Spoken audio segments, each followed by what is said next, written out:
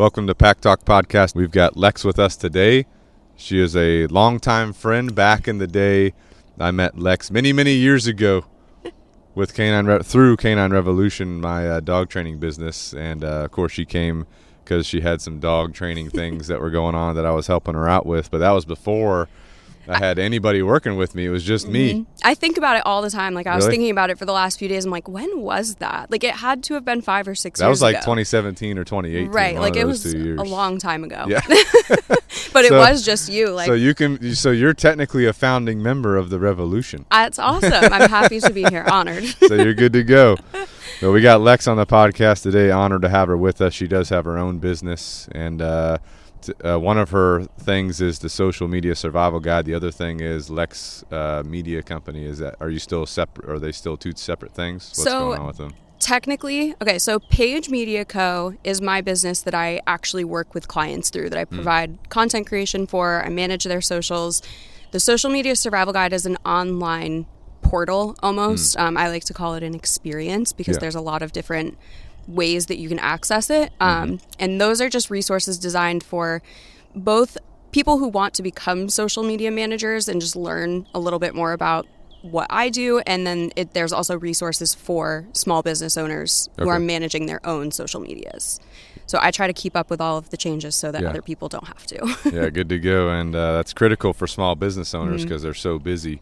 Yes. They don't have a lot of time to study that kind of stuff, and you providing that resource is a big deal for them, which of course we'll dive into and everything that you do for people. But today we're kind of structuring our discussion around obviously social media, how to survive it, the social media survival guide, and kind of geared more towards small business owners. But again, I guess a person out there that's looking to become an affiliate or get commissions or just increase their social presence could use these techniques as well that we're going to be talking about. So thanks for coming out. Honored to have you with us. Yeah, very as happy a founding to be member here. of Canine Revolution and as a podcast guest. I love it. Good to go. But can you give us a quick intro on who you are? I know you have a background in health and fitness industry as well. Yeah. So give us just a quick intro on how you got to where you are today. Yeah. So I'm always like stumped on how to start this story because there's like 12 different places it could start from. So the super condensed version is, yes, I did used to be a group fitness instructor. I did not go to school for anything like that. I actually went to school for business management and marketing. Didn't use it, fell into the passion for fitness, did that for a long time. And that actually taught me a lot about what I do now, just like in very different ways. A lot of things carry over from one industry to the other. It was probably right around the time that I met you, like 2017, 2018. One of my friends had reached out to me and asked if I would help her with her Instagram for her business. And that was based off of just what I was doing on my personal Instagram account. It was right when Instagram stories kind of became a thing and was kind of replacing Snapchat. So I had abandoned Snapchat and was just kind of treating my Instagram story like Snapchat. And they introduced like the stickers and the drawing and the GIFs and all of the fun things. And I was just utilizing a lot of that. And she had reached out to me, asked if I would help her. I helped her on the side with that for like 2-ish years. And then at the beginning of 2020, before the pandemic, before anything happened, I had put my 2 weeks in at my job at the fitness facility. Which you were hardcore there because I remember you working there when I was training with you. Yes. And you were like a lead top instructor. They were sending you all over the place to train other people. And yes. It was fun. It was intense. It was intense. Yeah. It was a lot. And it was, it was a great time, a great experience. But yeah, there's a lot of things I could say about that. So you closed that book. Yes. And then where'd you go from there? So when I had done that, I actually didn't really have a plan. I was just going to rent a space and personal train people on my own. And I started putting things into motion for that. And very coincidentally, it was the same time that the pandemic happened. And a lot of businesses were having to learn how to go online. So I just started talking more about what I was doing with my friend on the side, helping her with her Instagram. And from there, it just was one person saying it to this person, and I helped this person, and then this person. So by mid-2020, I had officially created my business. And then now we're here. That was 3 years ago. Obviously, a lot has changed since then. But yeah, it basically just started because somebody reached out and was like, hey, will you help me with this? Yeah. I always thought if you wanted to do something like that, it had to be like a full-on marketing role at a business. And I had tried for a long time with the fitness facility to do their social media, ask if there was any room for kind of growth there, and they just said there wasn't a need for that. So I went somewhere else and did it. Yeah, good to go. Yeah. So did your college experience help you out as you were getting going, or did you kind of just DIY learning the modern day? Because I'm sure it changed from the time you were learning it in school to where we're at even now. You know? Yeah, there's a lot of like core foundational things that have definitely never changed. Something that really helped me was like proposals and contracts and stuff. Like I had experience with that because of school. Okay. But when it comes to the actual social media part of things, there's not one thing that I learned in school that I still use or is even relevant now. Yeah. Just because like Instagram's changed since last week. Yeah. So it's I was like, about to say it's like a never-ending rapid change, you know? Yeah. So definitely foundational things on the business side have stuck. Yeah. But as far as like what I'm actually doing every day, that all came just from trial and error, honestly. Yeah. All right. Good to go. Yeah. What are your top 3 social media tips for small businesses, whether they be like a local service business or maybe a small business that sells stuff online? You know, what's your top 3? So one of the biggest things that a lot of people don't necessarily use social media for to its fullest capacity is treating it like it's a human. The word social is in social media for a reason. So like one of the biggest mistakes that I see small business owners make is they go on, they just like post this graphic that they made in Canva with a motivational quote, and then they leave the app and they don't open it until they post 3 days later the same kind of copy and paste graphic from Canva. Yeah. People, if they're commenting on that and they're not responding, if people are DMing you and you're not responding, like it's not as copy and paste as a lot of people might make it seem. Right. And kind of bringing yourself into that. So just kind of like humanizing it and again, treating it like it's an employee of your business almost. Yeah. And like you do a great job with that, with like you'll share on your story like things that you're eating that morning or like a book that you're reading, and like just bringing that personal side into it is huge. Yeah. Even if you're not a personal brand, like even if your business is just a product or a service, especially services, because you're who they're working with. Right. Like there's a lot of people who are looking for dog training. They land on your Instagram, they look at your story and they're like, whoa, this guy drinks cherry juice every morning. I love that. Like that's going to be the one thing that draws them to you. So that's definitely one of them. Let's see, top 3. Okay. Next one would be, I don't know if this is necessarily a tip for social media specifically, but just something that I've been having a lot of conversations about lately with business owners is doing your research before you invest in something, like including myself. Like go watch my content, go look at my website, do research on these things, watch this episode and see who I am as a person. Yeah. Because there's a lot of people out there that try to make social media a science and not an art. There is no one formula that's going to work. So if somebody has this course that they're selling you and we guarantee you're going to go viral if you use this 3-part system. Yeah. There's nothing that can really guarantee that. The execution could be different. The messaging could be different. Like there's no one thing that's going to fix it. Yeah. And one of the best things that you can do is just start trying and figure out what works for you, figure out what works for your audience. And number 3, I would say just be on there as much as you can without it feeling like you're sacrificing like your mental health. Because a lot of people will say like, oh, post 7 days a week. I haven't posted in 2 weeks. Like I'm a prime example of you don't need to post every single day. So I feel like there's a lot of people that just feel like they're on this hamster wheel of like having to post 7 days a week and being on there, and consistency is key, but consistency doesn't mean 7 days a week. So it's about figuring the balance out of how much of yourself to bring into your business and then also the amount of work it takes you to execute that on social media. Yeah. So I feel like those tips are all over the place. There's a lot more I could dive into, but well, the tricky part is like every business is so different. Yeah. You know what I'm saying? And it depends on kind of what you're built for. So like if you're a one person gig and let's say you can't take on any more clients because you have these reoccurring clients, Mm-hmm. you know what I'm saying? Like social media manager, for example, I'm assuming you have a number of clients and then you're managing their profiles and all that. You might not have time to take on any more. Right. So you might not really need to be posting, you know what I'm saying? Correct. Because you literally are spending all your time taking care of your other people. Yep. Whereas if you were like a social media manager and you had like 25% of your capacity, then you would probably want to be posting to like be looking to increase your client Right. capacity, you know? Or like someone like us, dog training, where it's like a constant, you know, we're training a dog. Once that dog's trained and the owners are good to go, you know, we might not be dealing with them again for a while Right. until they need us for something else. So it's like we're constantly having to, you know, get ourselves out there so that people are aware of us and so that we can get the next round of clientele in, or prospective clients, you know. So I think depending on your business depends on your posting strategy, your Yes. marketing strategy, your management plan, you Yep. know what I'm saying? And then different things work for different people. Like I know for us when we first started, it was like a lot of before and after videos. Yeah. Like dog pulling crazy on a leash. Yep. Then the second half of the video, dogs walking nicely through a crowd. You know, that was Mm-hmm. basically it back in the day.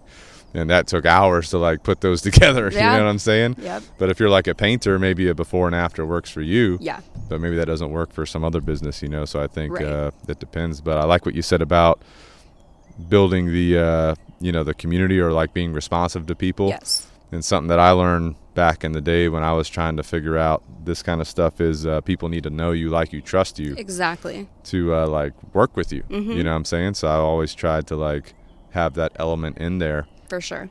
And I do post crazy shit on my personal Instagram story, you know, the tart cherry juice and my chickens half the time, you know. But those So- are going to be like little things like that, or Yeah. what people are like that'll stick with them. Yeah, And they'll yeah. be like, next time they see tart cherry juice, they're like, oh Yeah. my God, that dog trainer drinks that. And like, that's just like one little thing. Like I just posted good about point. this yesterday. I get so much more engagement on my Instagram stories when I'm posting things like, I posted yesterday that I had car troubles. Mm. The amount of people that reached out and were like, oh my God, this just happened to me. Like, oh my God, I'm so sorry. Like, not that Yeah. I want that to be happening to other people, They're relating with it though. but That's what's sharing going that on. one little thing, for lack of better terms, being vulnerable. Yeah, yeah. Like, it's not a perfect world for me to Right. get on there and say, like, I've never had car issues in my life. Right. Like, no, I'm literally sitting in a car shop right now. Yeah, But yeah. saying that out loud will trigger one person to be like, oh shit, she's a person. Yeah. Like, she's not a business. She's not a robot. Yeah. So that makes a big difference. And a lot of people are in different phases. So, like, it's almost like a pyramid. Like, the top phase is awareness. And that's where people are just learning about you for the first time, which is primarily what a lot of people are posting content for, is so people can learn about them. And then after that, it'll go into where they're around. Like, they're in your community. They liked you enough to stick around. They might not be buying from you, but Right. they're liking your posts, they're commenting on them, they're thinking about it, and then it can kind of go on to where they have become a customer and you want to keep them around. So Right. there's really like 3 different phases of people that you'll come into contact with, and some of them have no idea who you are. Yeah. Some of them are almost ready to purchase from you, Yeah. and some of them have, and they just are continuing to support you. Yeah. So even just providing 3 different types of content alone in that sense, because there's a difference between wanting more reach and wanting to nurture what you already have. So even just like thinking of content in those 2 ways. Can you give like an example for like you know, if you think like a dog training business, for example, what would you say is like a awareness type of content and then like a nurturing? So awareness for you guys, I would say, would definitely be almost bringing problems to the surface that people may not even realize that they have. Like, I feel like there's a lot of people who might think some behavioral things are just like part of their dog's personality. That's just who they are, when really there are things that you can either implement or try to help with that. So if you were to start a video being like, does your dog pull really bad on a leash? This is what we would do to fix it. Yeah. That would kind of be like, again, bringing the awareness to not only the problem, but also that there's somebody making content that might be able to help you. Right. Whereas like the nurture would be, just for like super broad terms, like an appreciation about one of the dogs you've trained. Like the video that you guys did, the parody from the other day on April 4th, like that to me is nurturing content, because I think that's funny. Like, I think that's like, I'm not in the market right this second for dog training, but Yeah. I'm still around because you're posting content like that that's enjoyable to watch. Yeah. Whereas You like the dance moves? I loved it. You guys moves? absolutely crushed that. It was so good. A lot of planning, I'm sure, went into this that. This guy right here. I'm the one that just comes up with crazy ass ideas. He's the one that has to, execute. build it. See, I need somebody like that where I'm like, here's the idea, now make it happen. And I mean, everybody was on board for that, so that was cool. Yeah. Built a team around your crazy ass ideas. There's a lot of coaching. Yeah. A lot of coaching involved when we're on recording. You got to get them in the character. For sure. That like 2-minute video takes us like 8 hours. Oh yeah. Well, so and we have that's to block off a whole day for it. Correct. Yeah. Yep. And like people don't realize how much goes into that. Like they look at that minute-long video and they're like, "Wow, this is so funny." But like really, you guys are like chipping away at it for probably like weeks from the time that like the idea came about to the time it was posted. So. Yeah, we used to do we have a bunch of videos like that before short form media or content was a thing. You guys were before ahead of Reels came around. So we have holiday videos, Christmas videos, 4th of July.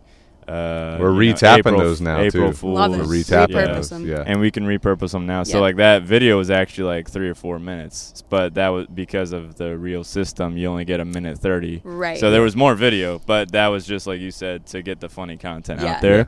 But yeah, like Chad said, we would literally script it. I would come up with a whole script based off of one idea. Yep. And then we would proofread it all. It used to be all the trainers, we would brainstorm together, and me. We would meet and we would brainstorm and we'd say what's good and what's bad. Yeah. And then we'd redo the script, or if it's good, then we just move forward. But then we would block out a whole day for recording. It would take 8 hours, like Chad said. And by the end of it, they were getting a little pissy. Oh, for sure. Oh, yeah. He's getting pissy. Because they wouldn't cooperate with me. Right? Yeah. It's a lot to wrangle.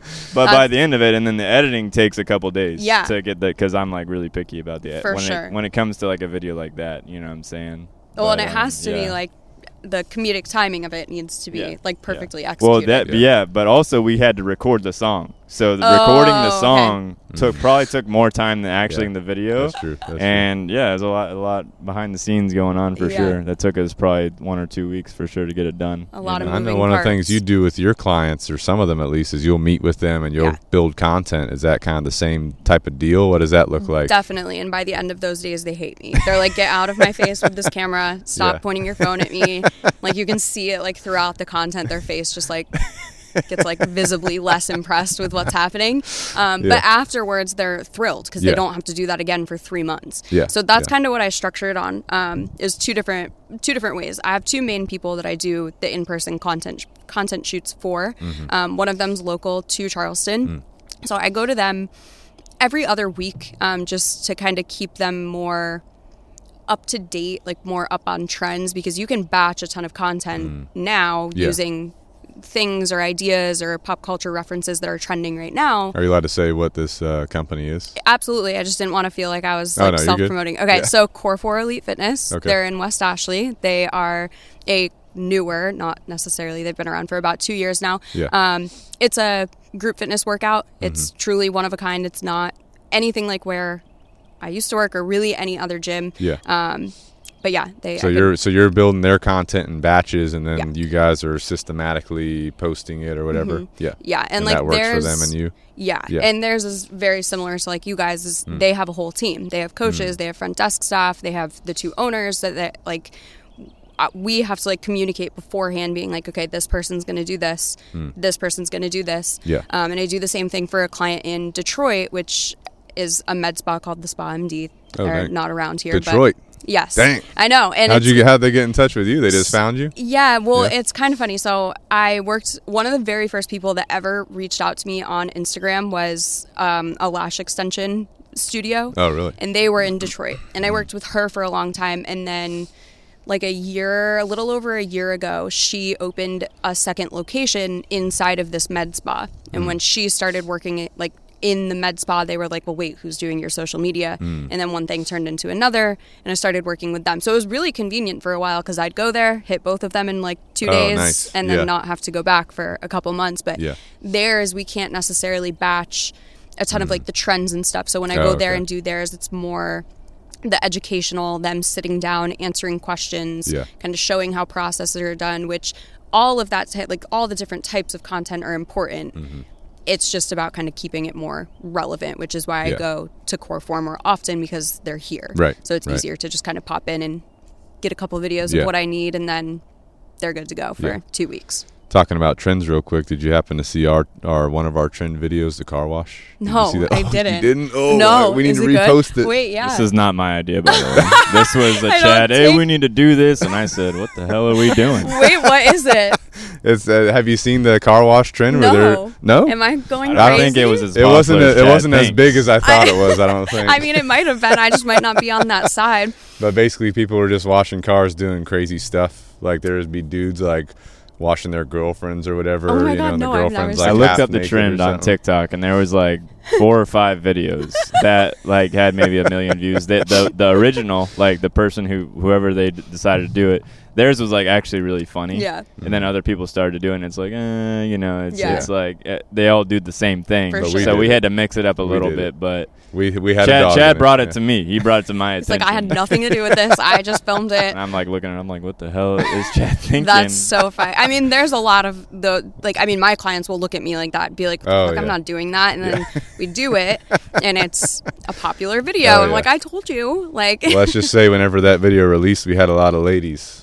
A lot of ladies saying, we need to have these guys come wash our car. oh my yeah, God, and that's then so a lot funny. of guys saying, what did I just watch? 'Cause, Or a Chad- lot of guys were like, hey, come wash my car. Yeah. You know? But I mean, controversy like that, like I tell people Right. all the time, if you have an opinion or something to say or something that will get people to either say you're stupid or this is a dumb idea or anything like that, like that's still boosting your engagement. Yeah. It's not necessarily ethical. I don't Yeah. fully recommend that. But like, if you even just have a strong opinion about something, like Right. if you were to post a video and be like, this is the only correct way to train your dog if they're doing this, there's going to be so many people that disagree with you that want to Yeah. say something. I know we were talking one time, and I told you, like, hey, if you want entertainment, go read our Facebook comments. Oh, Because yeah. those people are crazy on there. Well, Facebook is a weird place now. Yeah. Like, have you ever like scrolled through Reels on Facebook? No, It's not really. like a weird time. Yeah. It's very weird. It's the definition of like video style clickbait. Like people will be like a baking video and they'll take like a fake spider and put it in the bag of flour that they're scooping from, just so that they'll show that and people will be like, wait, what? Like, And then what? they'll keep watching it, Yes. or they'll watch it again, or But whatever. like every video is like weird. Yeah. Like it's, that. it's strange. It's like a weird side of like YouTube or something that you Yes. find like some kind of weird niche, Yeah. and it's bled into Facebook Reels, and they're like farming it for like, I would assume, monetization, because like some of them are like Right. random accounts where it's like, what is your, like, they're not a business. It's just Right. like random People. accounts. Yeah. Well, they'll also do random things like they'll put like some kind of text and they'll say like wait till the end, and they Yeah. think And there's then there's crazy things nothing. happening and nothing happens, and Yes. you watch it again because you're like, did I miss something? And Right. then now they're getting the views. You know Yeah, what I'm saying? exactly. I just watched a video like that on TikTok, and it was a girl. Like, I watched it for like 3 minutes, and I was like, I am so embarrassed that I just did that. But it's this girl, and she's like showing a bunch of different videos from around this like cruise that she just went on. And the text on the top was like, I looked back on this footage from my cruise, and I couldn't believe that this was in the background of every clip. So I'm sitting there like, what are we looking for? The whole video ends. I'm like, am I dumb? Like, am I blind? So I go to the comments and everybody's like, so we're all here for the same reason. Like, nobody saw anything, right? And I was like, okay, so it wasn't just me. But like stuff like that, like people Yeah. will do anything to, but like for Right, what? Like right. it doesn't, what does that benefit? You get maybe some followers out of it, but Yeah. like, or like the Facebook ones where they're like, have you ever seen like the 5-minute crafts?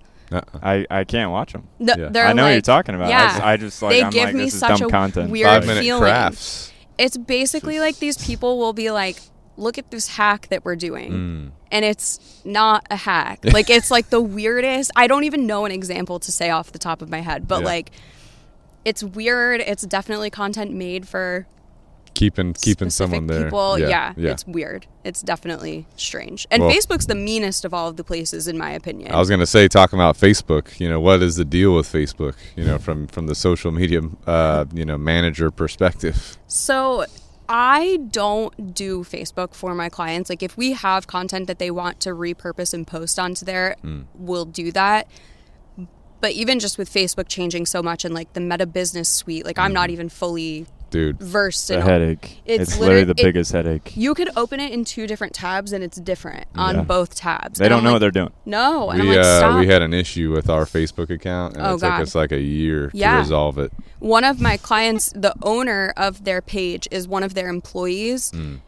So you can only do stuff through her Facebook account. Yeah. So it's like, it's so frustrating. I hate Meta Business Suite, but I've never done a Facebook specific strategy because, in my opinion, Facebook is becoming a little less relevant, which is why Mark Zuckerberg is really fighting to not want people on other platforms because they want people to be on Facebook and Instagram. But yeah, Facebook to me has just become, it's a weird place. Like all of those weird reels, like the comments in them, the people are just so... Well, what is it good for a small business? Like, what would a small business leverage Facebook for? So I really like Facebook pages. Like, rather than like necessarily having a specific content strategy for Facebook, which again I can't really speak on because I don't consider myself like well versed in Facebook or anything. Right. I just keep it as similar as Instagram as possible. There's a lot of things like that Facebook prefers. Like from my personal experience, Facebook prefers images.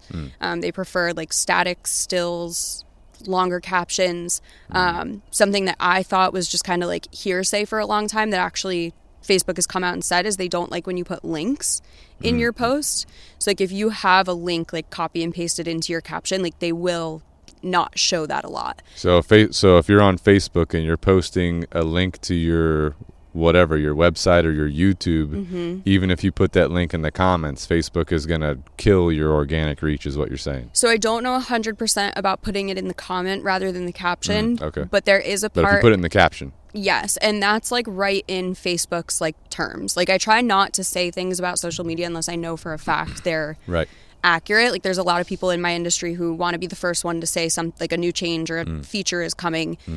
But it's really just kind of like in the talks. It's not actually coming. So I try to only say things for sure if I know them for a fact. But yes, Facebook right in there, like, I don't know if it's technically called the terms and conditions, but like when you look at the content section, it does say like, don't put links in your captions, which is just their way of keeping you on that platform. They just don't want you redirecting people off of the platform.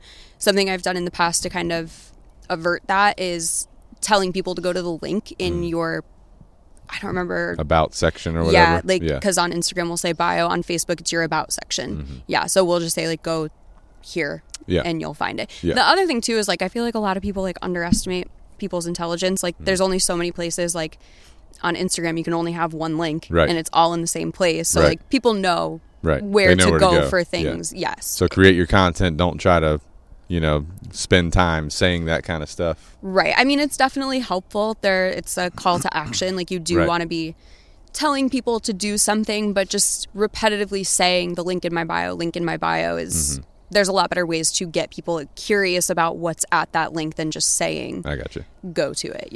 I feel like Facebook, is like where the elderly, I don't want to say elderly, but the older generations, I feel like they're on Facebook, you know what I'm saying, more so than like the younger generations, because the younger generations are on TikTok or Instagram.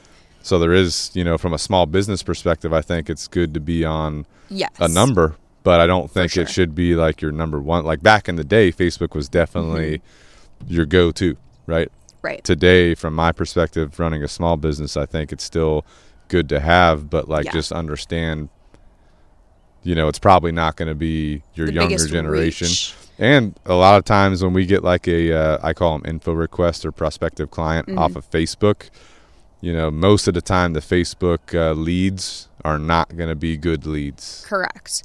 Do you know why that is? Just because it's like crazy people. So I think what it is, and especially if you guys do the ads or like if you have it where people can just click and it automatically fills their information in. That I feel like a lot of people just don't even realize what they're doing half of the time. So especially then when grandpa sitting on his couch. So when they get that call and they're like, well, who's Canine Revolution? Like, I've never heard of you. And it's like, well, you clicked 2 buttons and it filled out your information. So that's one thing. But I do think Facebook is one of the best places if you are investing in paid advertising, that Facebook is one of the best places to do that because of how much data they have about their users and their actions, they are usually pretty good about placing them where they should be. And if you do it through Meta Business Suite, they'll also go to Instagram. Mm-hmm. Yeah. So definitely for paid advertising. But yeah, I don't think that it's something that everybody should just abandon just yet. I don't think it's completely died out yet. Well, maybe your clientele is that older generation. Exactly. Maybe that's where you need to be. I guess it depends on the business. Yes, right? It does, because it's definitely, like you said, an older demographic that's actively using that. Right. But I think what a lot of people, because like every platform's built for something different, and Facebook, especially when it first came out, like I remember making a Facebook and you had to like have somebody like approve you and like say that you're a real person. Like it was this whole thing. And it's I think just so embedded in people's heads that like Facebook is where I'm friends with people in real life. So they just have it in their head. This is where I go to scroll to catch up with people that I know in real life. Right. So it's, again, just kind of about like their user, like what they think they're getting on Facebook for. But in my opinion, ads are one of the most useful beneficial from Facebook. What about Facebook groups or Facebook Messenger? Are those beneficial for businesses or people? Facebook groups, I think, are not utilized as much as they should be. And there's a lot of things coming out that are kind of replacing them almost. Oh, really? Yeah, like have you heard of Mighty Network? No. So it's a platform that basically, it's a standalone page. You don't have to like have a Facebook account. Anybody can just enroll in it. Via email, or you have to create a profile? You do have to like make a profile, but it's not like, I know a lot of people that don't use Facebook. Like my boyfriend doesn't even have a Facebook. What? So, he doesn't have a Facebook? I know, right? My girlfriend doesn't have one either. It's like just so not like something that I think, and like I have one, but I haven't posted on my Facebook in probably 5 years. Like it's there, but it doesn't do anything. But yeah, they just, it's a different world on there. So just knowing the demographic of who you're looking for, Facebook can be super beneficial for that. Yeah. So this Mighty, what's it called? That's what we were talking about. What's it? So Mighty Network is basically this like private platform that it's like $50 a month. And you can basically make your own community. Like it's a Facebook group, but just not on Facebook. And so the business pays $50 and they can build out a network, or every user pays $50? No, you like as the owner of it. And you can charge people to be in it, which is kind of cool. Like you can make a free version. You can make it like $1.99 per month. Like, and it's definitely beneficial because, so like I listen to a lot of podcasts that have private Facebook groups. And I love being in them because like, they say something funny on the podcast that I relate to. I go in there and I'm like, oh my God, this was so funny when they said that. And like, I've never actually done this, but like the people of the podcast will like respond. Like I see it happening. Or like, that's cool. Yeah. Like I listen to a lot of like pop culture podcasts that are like recapping like reality shows and stuff. So like if somebody in this group sees like a TikTok that is relevant to what this podcast is about, like somebody will go in there and post it. So I feel like they're really good for that, the community aspect of it, where it's just, it's a little bit more private than somebody just like commenting on your Instagram post, but it's still open to everybody. You just have to join the group. So there's definitely benefits to having them. I don't think it's necessarily something you need to have.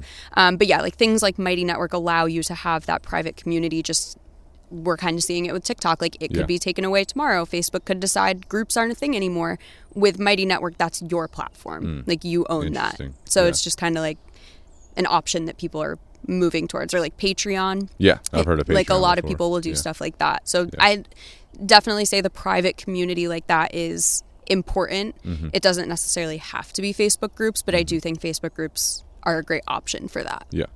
Did you have something to add about groups? I saw you moving your mic back. Oh, I was just going to say, you're talking about pop culture podcasts. I was going to say, do you listen to The Toast? Yes. Yeah. My girlfriend listens to that when I listen to it, like sometimes when she is. I'm just like, okay. Like that's like me catching up. You know what I'm saying? But yeah. I have no idea what you guys are talking about. It's like these two girls that do pop culture. They talk about celebrities and stuff like that. Yeah. And, most of the time it's like, but like that's me recapping to keep up with her, the stuff that she's into. But they do, did they do Patreon or something like that? I don't remember what they do. Have some sort of private something. Yeah. It's really popular with podcasts. Like, and for a long time I just never listened to it. I was like, oh, Patreon, like whatever. Yeah. And then eventually a lot of people, what they do now is like I'm in a Patreon for a podcast and they put out an extra episode every week that you only get in the Patreon. Yeah, right. Yeah, I'm subscribed to like 2 podcasts on Patreon. Like if I really like the podcast and I want to support them, then I will like subscribe to them. There's like different tiers you can set, like a $5, which is like the low. Yeah.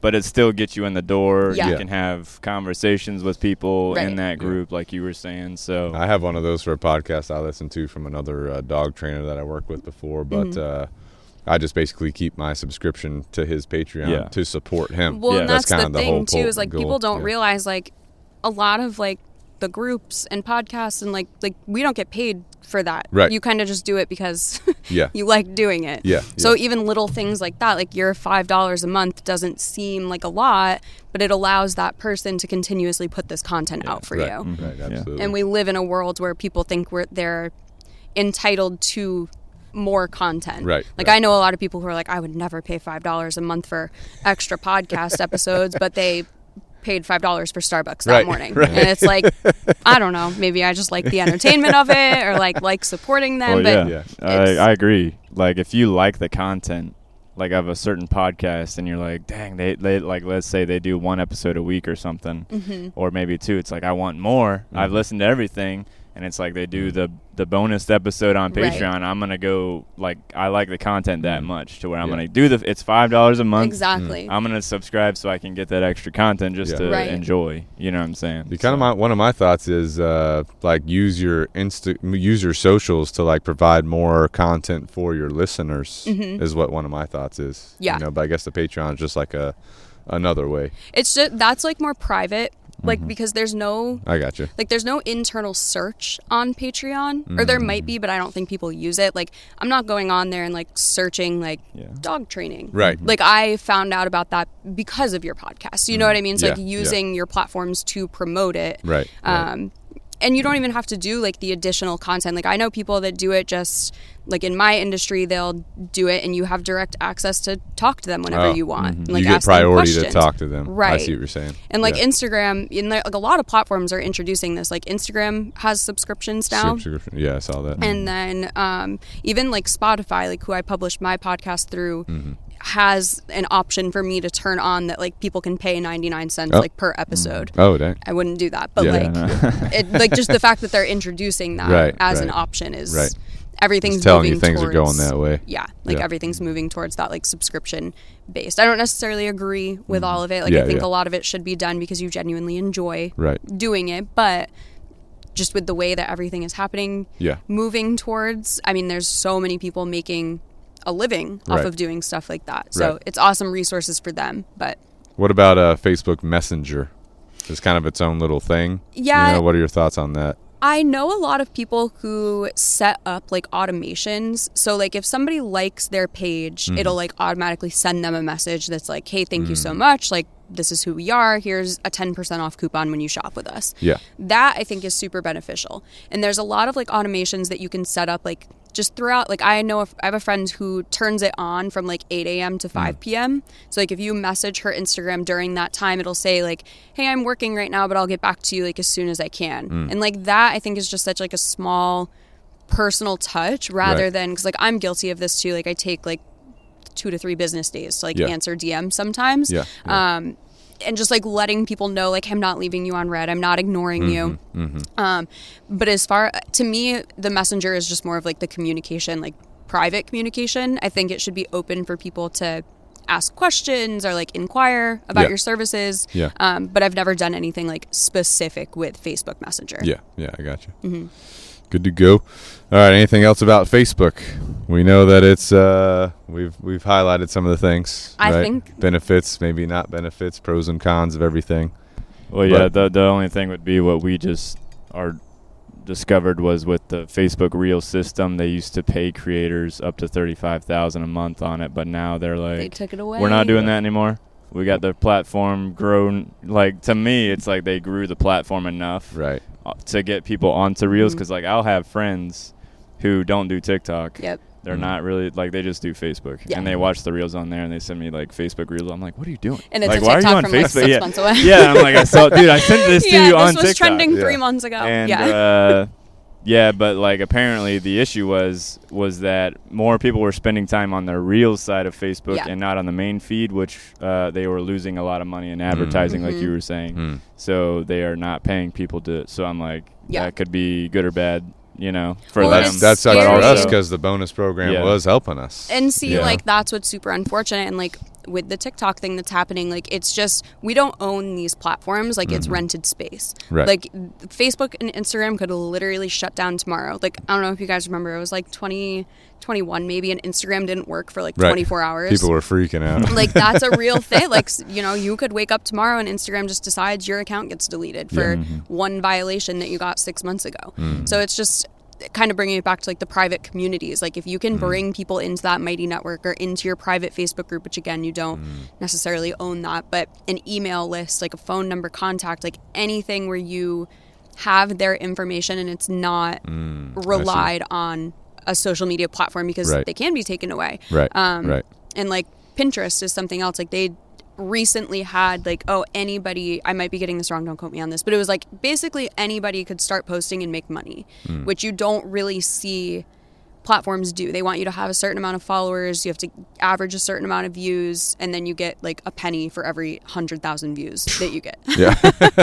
And like and then Pinterest changed that setup and that structure. So same thing with like the Reels bonuses being taken away, like that payment. I just always encourage people not to rely directly on being paid through the platform. Like if you can monetize in other ways, if you can make a $5.99 ebook that people can download to start training their dog, like you're better off monetizing through that than relying on that $5.99 you'd get for 500,000 views on something. Because it also puts a lot of pressure on you, like creating the content, because you're no longer thinking about like, what do I want to make? You have to get into the mindset of what does Facebook want me to make? And that's just like kind of takes away from the personal side of creating that content. That's true. It becomes a little bit more like robotic. Moving on to Instagram. What's the pros and cons here? So Instagram to me is the one platform that, as much as people want to say they hate it, I personally don't. I love Instagram.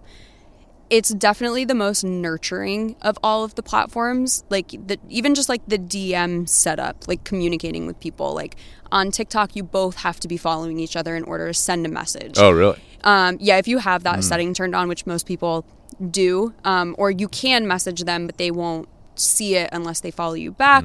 But even like the setup of like TikTok itself is brilliant, but it's still a little messy. So like Instagram DMs, like yes, they glitch. Like Instagram has its pros and cons, but it's the most community forward platform in my opinion. Like you will build a community on TikTok, but not in the same way that you'll build on Instagram. So Instagram itself just has the most tools available to business owners. Like your story, that doesn't need to be a perfectly curated post and a fully written out script. That can be you just picking up your phone and talking. Whereas a lot of other platforms don't utilize features like that. Definitely a lot of pros and cons. I think one of the biggest cons right now is, unfortunately, it's a mix between Instagram just kind of changing and also just people having the expectation. Instagram to me is not the reach platform. You don't go on Instagram to find 1 million new followers. You go on Instagram to nurture the people that already follow you. And if somebody finds you on Instagram, that's kind of just a bonus. Whereas TikTok, I don't want to say has more guaranteed reach, but on Instagram, for the most part, when you post something, that's basically going to the screens of people who already follow you. Unless you get on the explore page and somebody stumbles across it, or somebody shares your post and it gets in front of a new person. TikTok, when you post, semi goes to people who already follow you, but for the most part just goes to the For You page where it's pushed out to whoever, thousands of random people. So to me, Instagram, when you start focusing it on more of, I'm here to take care of the people who are already here, rather than I'm here to find 1 million new people, it becomes more beneficial when you start using it in that way. I got you. Obviously, you still want to use it for reach, and people will find you off of there. But when it comes to Instagram, I just don't think that's the most beneficial way it can be used. Right. Is people wanting like the viral posts and 1 million views. What about like reels versus like a picture with a long caption versus like a Canva, you know, where it's like multiple slides, like, you know, keep swiping to get the more information, like what works best, or like what should someone be thinking about as far as the content strategy for Instagram? What do you think? So a lot of the things that you'll see where it's like, oh, use the long caption in your videos, wait until the end and then say, read the caption for more. Put the super long text over a short audio so it just keeps playing. All of those things are great because Instagram, their goal is to keep you on their platform as long as possible. So when you're doing all of these things that are keeping people on the platform, that's great. And you probably will catch a lot of attention. But for the most part, it shouldn't be your goal. It shouldn't be your goal to also keep people on Instagram as long as possible. Your goal is kind of to get people to your website, to your link in your bio, to your Instagram story that they then click on a link and go to your blog post. So all of those things are great for appeasing what Instagram wants, which is keeping people on the platform for a long time. And you might be rewarded for that. Like Instagram might be like, oh, well, this person watched this video 10 times. We're going to show it to 10 more people. But what it really comes down to is just what the content is, like what the messaging is. Like you said, the like swipe the carousel posts where it's swipe to the end for my favorite tip. That again is just a hack to keep people on the platform for longer. And that's great if your goal is to just appease Instagram. But your goal should be, at the end of the day, wanting to convert people, whether that's to a follower or even just like wanting to be around, purchasing from you, whatever that means. You want to convert them to something more than just a user on Instagram. So all of those practices aren't bad. They're just not necessarily a complete strategy on its own, because it really does come down to what your content's actually about. And I guess that depends on like what the business is too, right? Like they're going to have a different strategy based on what they're trying to do. And one of the things I told him was our focus is like education for like dog stuff, you know, like educating on dog behavior, educating on dog training. And my belief is that if we're like honest about everything and we provide as much education as possible, then the leads will come in. I don't know if that's the best strategy, you know, but it has worked for us. I mean, in my opinion, there's no amount of information that you can post that's giving away too much. At the end of the day, you could show what you do with a dog from day 1 to day 30 and post every single little thing, but at the end of the day, there's going to be somebody that's like, that's too much for me, I'll just pay you to do it. Meanwhile, you're giving them everything that they could do on their own. But there's also going to be people who do implement those things on their own, and that's kind of just nurturing that community, whether they're going to purchase from you or not. In my book, that's still a win, though, because we're helping the dog. You know what I'm saying? And the people. You know? Well, and that is kind of what it comes down to. Like a lot of people are like, oh, I need 10,000 followers. I need 1 million views, blah, blah, blah. But when you have that core value of like, we just want to help these dogs, that's like going to make you stand out in your content, because you're not like, I have this secret trick that I'll only teach you inside of my course that you have to purchase. Like, because there isn't any one secret that you could keep to sell, you know? Like, what you sell is your service, and that's you guys physically doing that for somebody. I mean, I'm a prime example. I probably knew what I should do, but knew that I didn't have the ability to implement a lot of it. So called you and was like, help. Now you're a founding member. You're good to go. And Jackson practices every day on his strategies. We're good to go. So IG is going to change based on the business. It's, you know, you're going to use all of the strategies. Going back to the link in the bio thing, you know, we have that one link in Instagram. How should people leverage that? I know we use like a link tree. I think you use a link tree. There's like another program that people use where you'll open it and it like has all their posts, but then you click on it and then it takes you to that link. So what strategy is like best in your opinion? So in my opinion, one of the best things that you can do is use something like that links page, because you are going to lose somebody's attention if they have to click more than like 3 or 4 times. So if you, and it comes down to how structured you are in your business. So like I have 3 main things that I am constantly talking about. It's either the guides, the podcast, or my templates, or the content. I guess I technically have more. But like when you click on that link, they are all listed right there because you know what you're coming there for because of what you saw in a piece of content. The way that a lot of people will talk about them, got a buddy on you. Say, we're out here in the woods. You got a buddy on you, little caterpillar. Well, that's okay. They've never hurt anybody.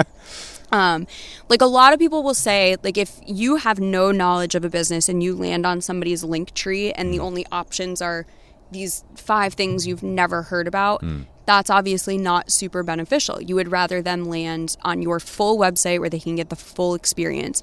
The way that I see it is on social media specifically, 99% of people are probably coming to that link from a piece of content that they saw. So if you can simplify it and just put that right in front of them. So Linktree is awesome. I just switched over to using, it's called Stan. And it's like a Linktree, but you can actually have things like listed right through there. So like when somebody clicks on that link, it brings them right to a page where they can check out. And a lot of my other stuff is hosted through my website because it's older and grandfathered into there and I'm not spending the time moving it around. But there's pros and cons to both of it, definitely. The way that I see it is more often than not, people are going to that link because of a piece of content that they saw. Therefore, if you can give them those like core things that they would be looking for right listed out, they're more likely to advance to that next phase of clicking on that button.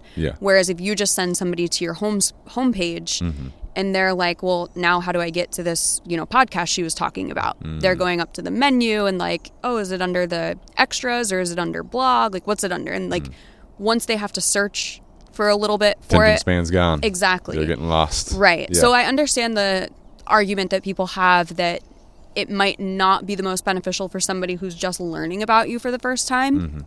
Like I would probably recommend just sharing your regular homepage as long as your website's like fully optimized and has a good like customer journey through it. But more often than not, I think you're better off using that like condensed link page. And like I even used to just have a regular page on my website. So it was still pagemediaco.com/links. So even if you don't want to pay like the $4 for Linktree or the $30 for Stan or whatever, you can build that like natively right into your own website. I see what you're saying. It's just one of your pages. Yeah, that makes sense. And like in that links page, like I have homepage. Like if they click homepage, it goes to the homepage of my website. So it's just about like the connecting what people are seeing in your audience to that link to then what they're clicking. So I like link pages. Are you checking your you or your clients like Instagram insights? What are like the key things you're looking at if you're checking those? So I check them throughout, like at least once a week I'm going in there just like see what's going on. But on the 1st of every month I go in and do like a full report of, this is how many people we reached. Some of the main things that I'm looking for on there are how many website taps you're getting. Because there's like a part of your analytics on Instagram that like a lot, like if you just keep scrolling down, like there's so much information, like just click around in there. But I believe it's under your audience. Like when you get into that first main page of your analytics, you can click on audience, engagement, or followers. And I believe it's under audience.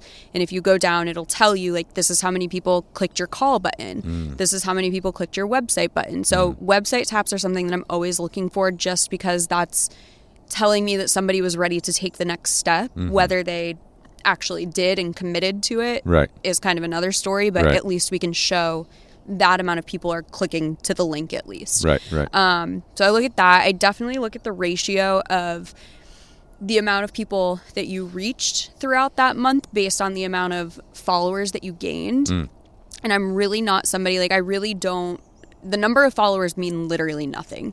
The only thing it means on Instagram is you can add the swipe up feature.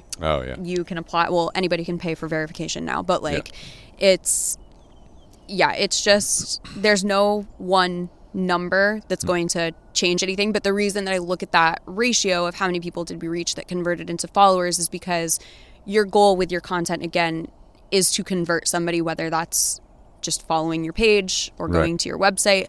So if I can see how many people we reached and how many we were successful at keeping around, that's kind of a ratio that I look at.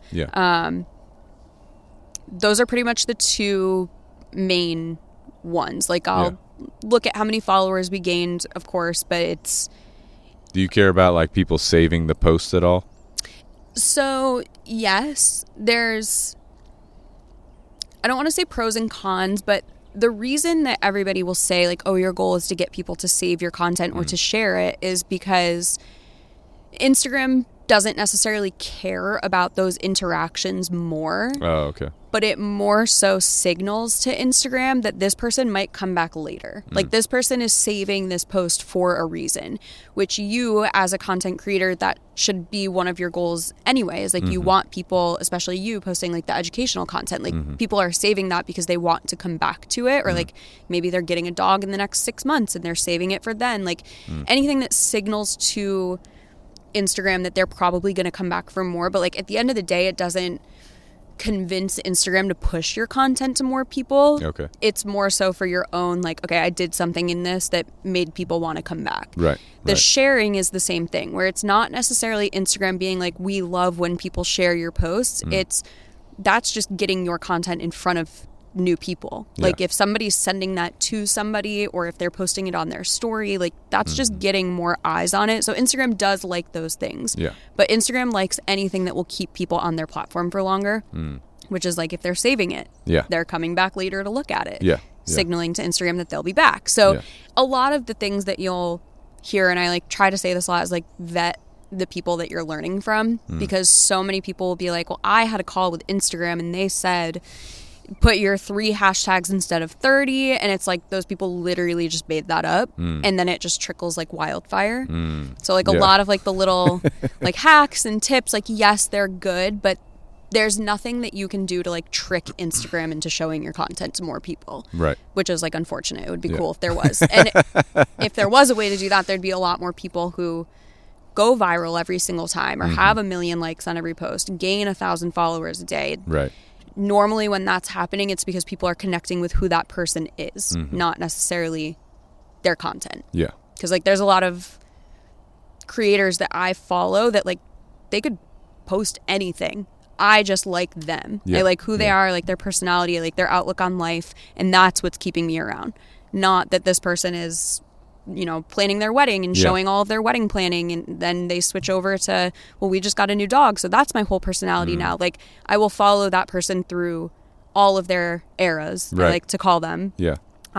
Which is like kind of what happened with me. Like when I first started my Instagram page, it was solely social media. Like I posted nothing else, and then I kind of transitioned into more like showing tools that I'm using like to support social media, or like showing more of my personal life, and it's kind of just turned into more of that. But your goal should be for people to like you, not just the content that you're posting. Know you, like you, trust you. Exactly. Going back to that. Yes. I'm glad you brought up hashtags. Like, what is the what's the secret on that? Do you post them in the caption? Do you post them in the comments? So not this past summer, but the summer before, Instagram did say for themselves that your hashtags will perform better in the caption. Oh.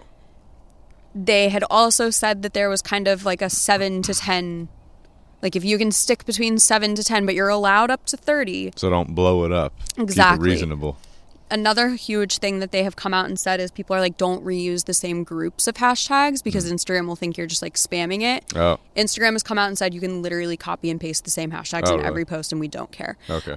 So when it comes to hashtags, they're definitely something that you need to be putting effort into. Like it's not as simple as just like hashtag dog training, hashtag Charleston. Like you do have to get like a little bit more into it, but in my opinion, a post will go viral whether it's supposed to go viral or not, and it doesn't really have anything to do with spending hours and hours on hashtag research, especially if you're somebody doing it yourself. You're making the content, you're editing it, you're posting it. It's not that they're not important, but there's way more other important things that you could be spending a lot of time doing. So I personally put them in the caption just because that seems to be what Instagram has said in the past that they like. I use a mix of sometimes it's 3, sometimes it's 10, sometimes it's 30, and just kind of gauging it from there, because you can go into each post and see how many people came to it from a specific hashtag. It won't tell you which hashtag, which is really frustrating. It'll just say 100 people came from hashtags. I gotcha. So I kind of just gauge it that way, but I've never, from my own experience, I've never noticed, I only used 3 and I got this many people, or I've used 10 and got this many people, because it also has a lot to do with what the content's about. So it all just kind of has these different factors that play into it. Yeah. And I say it all the time, like, there's not one best practice for social media at all. Like, especially if you try to just like replicate what somebody else is doing, Right. and you think that they're getting success because that's the content they're making, when really it's all about them and they're connecting with their audience. So there's just not one thing that's better to do than the other. But I say put your hashtags in the caption. That's my 7 to 10 stance. magic number, possibly. Yeah. What about adding like the location? You know how you can put like your location in there? Does that really matter? Does it help? Does it hurt? So it does help, because there are like the location tabs on Instagram. So like if you type in a restaurant, instead of clicking on their profile, if you click over to the location tab, you can see everybody that's posted a photo with that tagged location. So I think they're super beneficial. I don't think it really has anything to do with like showing it to more people. It might have something to do with like the location. It might choose to push that post to a new follower based off of that location. I always put it just because, like, my in-person businesses, I always try to make sure it's on there, because again, on TikTok, you could see that video on the For You page and be like, wow, this gym looks so cool. And you look it up and it's on the other side of the United States. So I always try to put that location just so somebody very quickly can tell if an in-person service is relevant to them. I got you. So it doesn't hurt, in my opinion, to always put it on there. Yeah. Good to go. Yeah. Instagram. Cool. Any other major things about Instagram before we move on to TikTok next? I mean, I think we... Is the caption like, if you it. make it like this crazy, like I know we talk a little bit about the long caption versus the short caption. Does it just depend? Does like the caption help or hinder you? Yeah. So Instagram, it's always been very search based, but over the last like 3 months specifically, it's become way more search based. And a lot of that is going to come from like keywords that you're using in your caption. So people are going to explore, they're typing in something and then you might pop up in one of those. And it used to be like you had to use that hashtag to pop up. But now Instagram is becoming a little bit more like keyword focused. Okay. And you can see it like when you go to Instagram and just like if you search dog training, it used to auto put that into a hashtag. Now you can literally just search that term, dog training. Okay. So your captions are going to be super valuable for getting those keywords and like for, SEO purposes and kind of making sure that you're showing up in the right places. And like something on videos, specifically on Instagram, is like, if you are adding your captions, like words on the screen, not in Instagram, one of the best things that you can do when you put that video into Instagram is add Instagram captions, but just make them like super small, like pinch them away until you physically can't see them. But Instagram's still picking up those words. So it's still going to classify your video based off of the words that are in that video, because Instagram can't necessarily read text that was added elsewhere. Right. So even if your captions are already added, when you go to upload it, and you can do it, like, I don't know if you've like poked around in there, but like right in the stickers tab, you can just hit captions and they'll auto populate. Right. And you literally just make it super tiny and move it off of the screen a little. Good to go. Yeah. Like if you were using CapCut for your captions because you liked it better. Yeah. Once you post it on Instagram, you're still going to allow the captions. You're just going to shrink them so they can't be visible. Yes. Move them off to the corner or something like that. Yes. And then that way Instagram's algorithms are still picking up your terms. Yeah. Good hack. Good to go. Which, like I don't want to say like, that's going to guarantee that it's going to go in the right place, because you can't necessarily. Yeah. And that's not going to hurt you, I don't think. Exactly. And that's because I do like the way that like CapCut's fonts look better. Like Instagram only gives you so many options, and like you can only choose certain colors and like certain formats with the background, and like CapCut has the ability to do way more like formatting with them. So it looks better. But in order for Instagram to be able to read what you're talking about in your video, just adding the native ones. For the small business owners out there, CapCut is a editor that you can have on your phone, so you might want to check that out. But also, I feel like Instagram probably wants you to be using Instagram to edit your videos. Yes. That might help you. Would that help your reach or anything like that? So Instagram has said, do not post anything edited elsewhere. Oh, really? It has a lot to do with like the metadata that's attached to it. So like what they really don't want you doing is like straight up downloading a TikTok with the watermark on it and posting it. They'll cut that, won't they? Yes. They did at a certain point. They'll take They'll it. just destroy your post. They did for us for a while. They were flagging us. Have you got? Yeah, Facebook, YouTube, Instagram, TikTok. They're pretty much. You need to record your content like not on any app. Yeah. You know, it's going to save you a lot of time. Yes, and that's what all platforms want. Like other than like YouTube where you're doing like full like hour-long videos, but like Instagram specifically wants you to be using its own editors. Super unfortunately, their editor sucks. Like it's literally so glitchy. It's pretty bad. It's horrible. It's the worst. So just for my like mental stability, I can't edit that. But even just like in the last month, Instagram has started to roll out this feature where the timeline looks a little bit different when you're editing, and makes it a little bit easier. And I've been using it for one of my clients just to kind of like test out what's happening, and it's definitely getting better. But I think that's where kind of like TikTok will reign in that category. Like I can make full videos inside of TikTok without leaving the app, but Instagram's a little bit different. Yeah. I know we were taking our TikToks, putting them on Instagram or Facebook. They would immediately flag it, say, do not post this here. We're going to kill your reach or whatever. Yeah. They got the guineas. Here come the guineas. But even not with YouTube full videos, but YouTube shorts, they'll still punish you with your reach, with any logos or watermarks, anything like that, like you said. So, and I understand. I mean, you don't walk into Target and see like a Walmart logo anywhere, so it's like I get it. But there's a lot of ways you can get around that, like Snaptick. It's snaptick.app. It's a website. You can also, I think there's an app for it that you can download, but I just do it right through the website. You copy the link to your TikTok.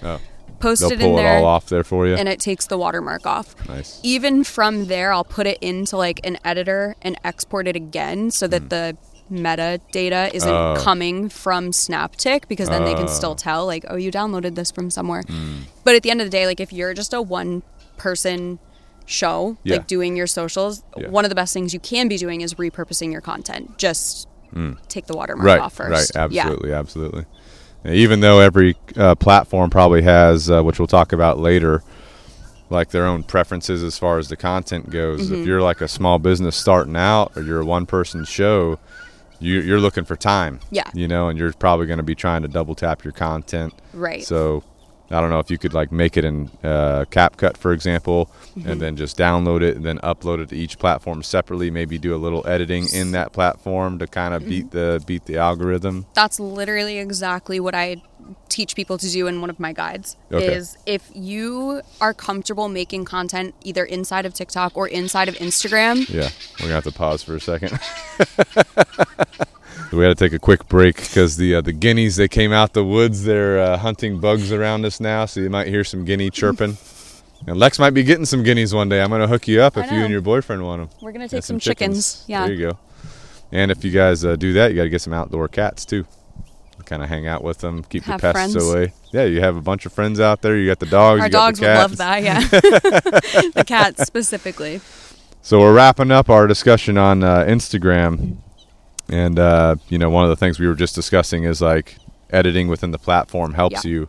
So if you like if you're a single person operation, like a small business owner, take your video from CapCut, upload it to Instagram, do a little editing here or there, then post it. Same thing with Facebook, same thing with TikTok, but it started in CapCut, for example. Just don't take a TikTok video, then upload it to Instagram or Facebook, because they will punish you for that. The algorithm will. Right. But I think I like Instagram like more than Facebook. You know what I'm saying? And obviously I post in my stories, and I don't do like a regular post that often. I was trying to, but being as busy as I am, I'm like, this is not a priority. It's a lot.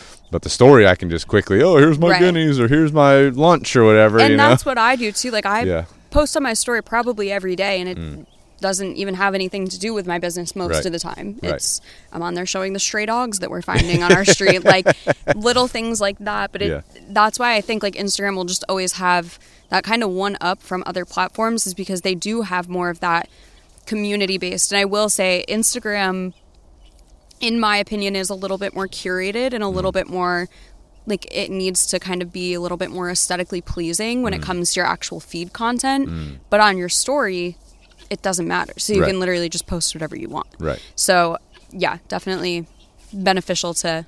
I'll tell you who's really good at Instagram stories. I don't know if you follow him. If you don't, you should. Oh, God. But Juji Mufu. You know know. who that? Oh, No. my God. Wait, why? What does he post? I turned Ben on to him. He's this big jack dude, bodybuilder type guy. You'd like him. But he posts crazy shit. Oh, God. See, I love that, though. Yeah. And would you know that from his regular content? Nah, he doesn't really post the regular that much. Exactly. I mean, sometimes he posts some crazy shit, but the stories, he's like big on stories. Yeah. Like his system for that is like dialed in. Yeah, I love You know? that. I'm definitely going to check it out. I'll share him with you. I was going to say you're going to But have the to other send it thing to me. is, because I know him, like him, trust him just from his Instagram, I've bought like all of his books. He has a bunch of like little books about training, you know, training program, 4-week training program, whatever. So I bought all his books. I bought Ben a couple of them.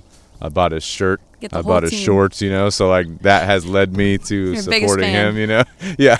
He wrote me a note one time. He was like, "Hey, thanks for buying all my books." So I mean, there you go. There's a lot of business owners out there that wouldn't do that. Right, So right. it's a little thing like that will probably keep him at the top of your mind when you're looking for an answer to a question of something that you know he'll answer. Well, I tell people about him all the time. Yeah, I'm like, you know Juji Mufu? They're like, no. I'm like, what the fuck? That's you know? so funny. Yeah, I've never heard of him. I'll look into it for sure. He also has made smelling salts for power lifters. You know what I'm talking about? Mm-hmm. I have some. You want to sniff them before you leave? We should have done it before. This episode would have been a little more loud. But those smelling salts are intense, you know? Yeah, they're wild. But, all right, good to go. Instagram. Moving on to TikTok. Yeah, my I favorite. know you're a fan of TikTok. Yes. Give us the details. So TikTok is a hot topic right now. Yeah. For a lot of different reasons. It's, in my opinion, like I kind of said before, when you're posting to somewhere like Facebook or Instagram, it's kind of already in your head / people that follow you know that they're going to see your content because they follow you. Whereas TikTok, 90% of the time is pushing your content to people that have never seen it before. It just has so many more opportunities for that increased reach. Right. And like their creator program on there that pays people for their content. From what I understand, I did have a client that was in it, but we didn't post enough to, I think, have like good data on it. Right.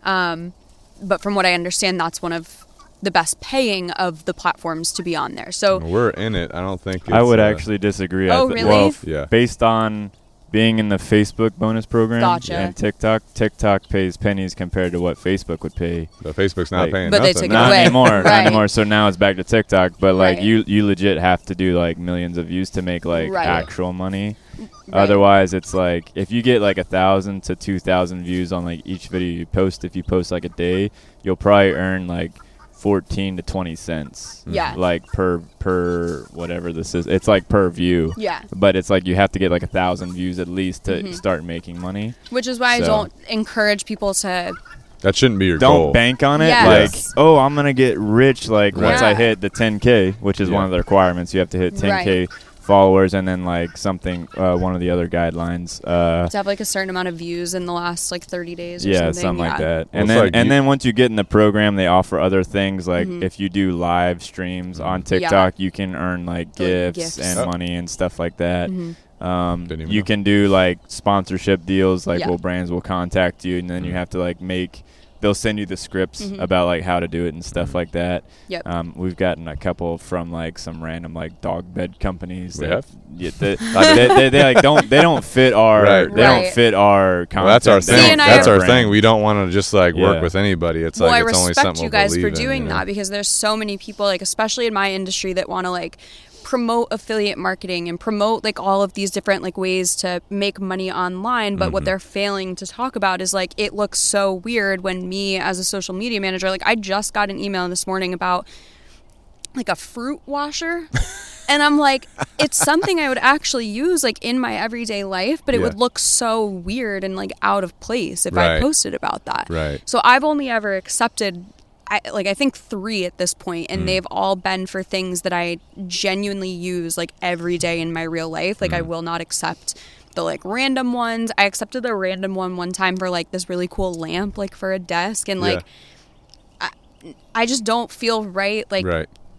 you can kind of like see through it at some point where it's like, you're just doing this to get paid. And it's like, I'll tell you the other thing I hate is like when podcasts, for example, start out and they have 10 minutes of like, and this sponsor and that sponsor. I'm like, holy shit, come on, I'll skip through all of that. Yeah, but they still get paid because you technically played it through. Really? Yeah. Unless they're like on the affiliate side of it. Like if they're doing the ones. Oh, I got what you're saying. If they're just paid per play. Which would probably, or a commission, which is probably why they would accept every brand deal, which is why they have 10 freaking minutes of ads. I just hate that. Right. It's like, to me, it's like not the purpose of the selling out, kind of. Right, exactly. But anyway, it kind of goes back to that like unfortunate thing that like a lot of people that do stuff like this do it because they want to. Yeah, they're trying to make the money. Right. Yeah. So like when they get those things, it's kind of like kind of cringy to accept it, but I should because it's going to allow me to keep doing this. Right. Which is why like I get them all the time through Spotify, and it's for like. One of them was like a team meeting like platform. I don't have a team. It's just me. So like it would be weird for me to like promote something like that because I don't use that. Like that's why the only one that I do is the actual Anchor ad where it. Because that's what you actually use. Yes. Like I genuinely. And it's brought value to you. Yeah. And it's so easy to use. Like literally, I had no idea what I was doing when I started a podcast. I literally recorded and hit publish and was like, I did it, I guess. Like, I didn't even tell anyone. Like, just kind of started. But yeah, like, I will only do things that truly fit in. Like, the only other one I've ever accepted is, have you heard of Rocketbook? When they first came out, they were notebooks that you could put in the microwave and it would erase. What? Yeah, the heat from it. Yeah, it was sick. They were on Shark Tank. So I started using them, like, because I just thought it was cool. Then they came out with a newer version of it where you can literally just wipe it away. Like you can use like pens and like just wipe it away, like whatever the material of the paper is. And I genuinely use that thing every single day. And I started making content about it organically. And they reached out to me and they were like, do you want us to send you a couple? Like, what are your rates for a couple of videos? And then I basically just sold them the licensing to the videos that I had made. Oh, nice. So, yeah, kind of fit for both of us. Like, I didn't have to do anything extra. I was making it organically. And I think that was why that content, I don't want to say worked so well because I don't know what the percentage is of people that bought a Rocketbook because of me. But, like, it fit because I was just organically talking about it. It was something that you found value in. You wanted to share it. Like, there was no script involved. There was nothing that they told me I had to do in that content. I think that's the way it should be done. It's the most valuable when not even valuable, it's again organic. Like, it doesn't look like you're just doing anything for money. Absolutely. Going back to TikTok, so the TikTok does have the bonus program, which Facebook and Instagram don't have anymore. I think YouTube's probably the king of that, if I was to say, like, paying their content creators. But anyway, so, like, what is the benefit to a small business of TikTok? So TikTok is going to be, so kind of going back to that, like, pyramid of the different, like, phases that people can be in when they learn about your business.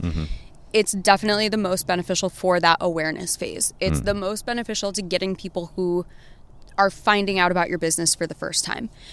Because TikTok, it's not necessarily location based. Like, I could be watching a small business owner in California package their orders. And if they're just like an in-person store, that's not necessarily relevant to me because I'm not in California to go shop at that store. But it at least gets the vision out there. It gets this brand out there. It gets them awareness. And not that having a lot of followers is like a make or break or anything, but you can start to look a little more like reputable when they start to build up. If you did it organically, I know a lot of people will buy them just to... You can buy them on TikTok. That's not advised though, right? It's not good. No. Don't ever, literally, anybody listening, do not ever purchase a follower. Do not buy engagement. And it sucks because, like, we've kind of, as a society, just been like, oh, they have more followers, they must be... It builds reputation for you. It makes you seem like you know what you're talking about. Right. And it's kind of like with the Meta Verified right now. Like, anybody can pay for that blue check mark right now, so it kind of takes the value of it away. Like, why is somebody who doesn't have people making fake accounts of them, who's just kind of like this personal brand posting their content, like, they want to be verified because it, quote-unquote, looks cool, when really... anybody could pay $14.99 a month now. Like, it kind of takes the notoriety away from it. I hate it. I hate that you can pay for it now. It's...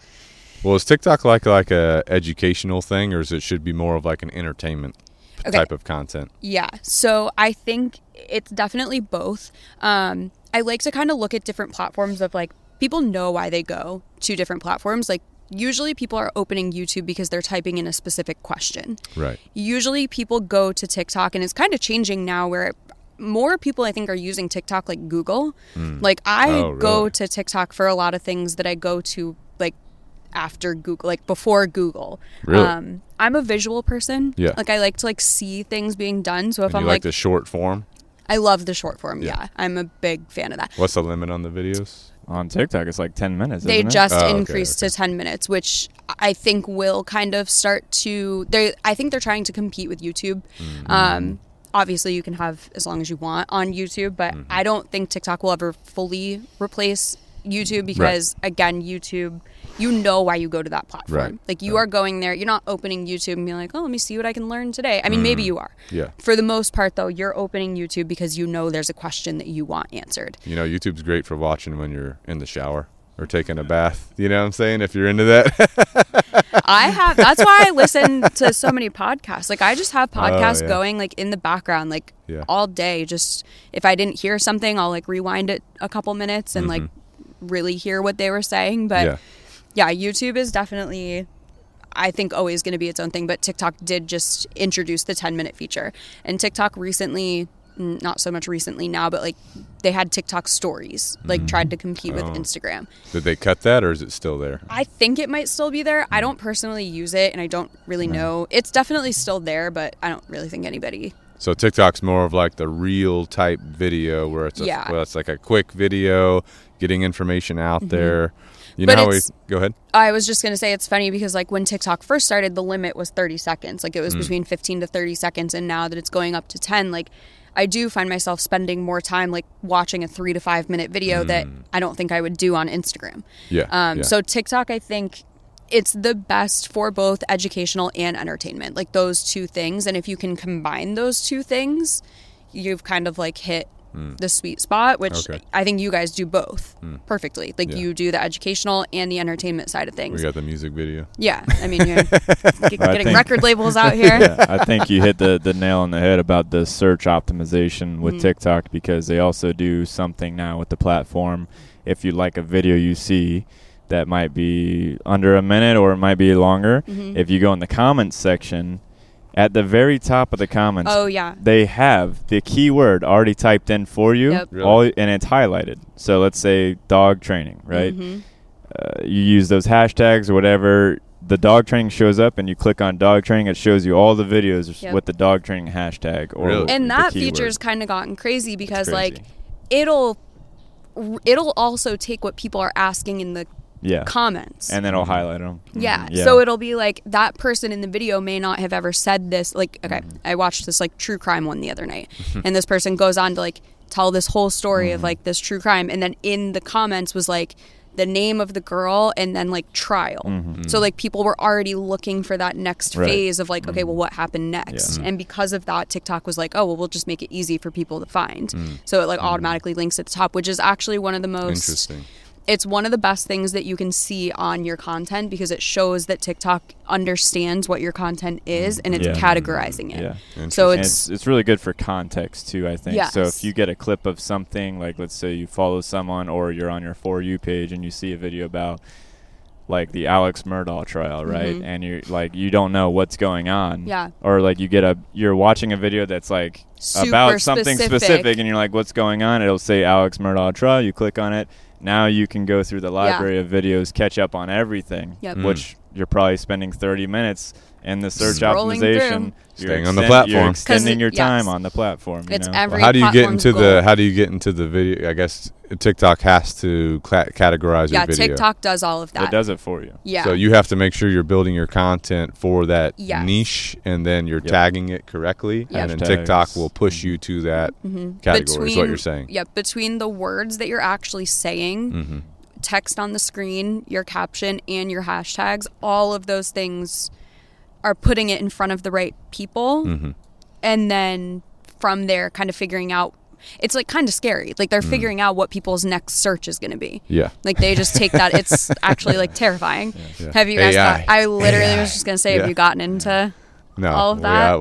No, we're not. I'm not on GPT Oh, or man. anything. I've watched stuff Life-changing. about it, but it's crazy. I know you did some stuff with it, right? Yeah, it's pretty crazy. There's people that are like, here's $1,000, make me $10,000, and I did see out. some dude on Instagram. I read his story about that. Well, it's funny. I was just looking at somebody last night, and it's like it's like a brand new account. Well, not new, but he like posted a video, and he was like, for the next 30 days, I'm going to post everything that ChatGPT tells me to post. And like going through all of his posts, they're like 50 views, like 4 views, 2 likes. And I'm like, so it's not giving you good content. Right. Like there's good and bad ways to use ChatGPT specifically. For like inspiration or like a prompt to like get you started on something, but it's to me never supposed to be like copy and pasted because it's also pulling that information from other sources. Right. Therefore, you might interesting story about ChatGPT real quick. Oh, not to get off too far on the sidebar, but got a buddy on me. But Joe Rogan just did a recent podcast with Peter Attia, who's a longevity expert that I pay attention to. And they were talking about ChatGPT, and Peter Attia is into like Formula One racing. Okay. So he was trying to test ChatGPT. He asked ChatGPT about this one Formula One race that he knew all the details on. Yeah.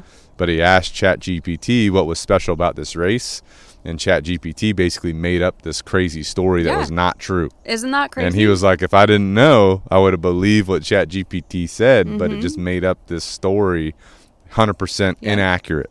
So how many times is it doing that to other people too? You know? And like I've done it where I'll be like, okay, write a blog post about this, like use a unique point of view, like make it sway this person to thinking this. And when you put it through a plagiarism detector, like Grammarly has an extension that you can download, it says plagiarized. Like it straight up says this is copy and pasted from somewhere because it's pulling its information from different websites. Yeah, yeah. You can put it through like a word rephraser and then technically it's not. But right.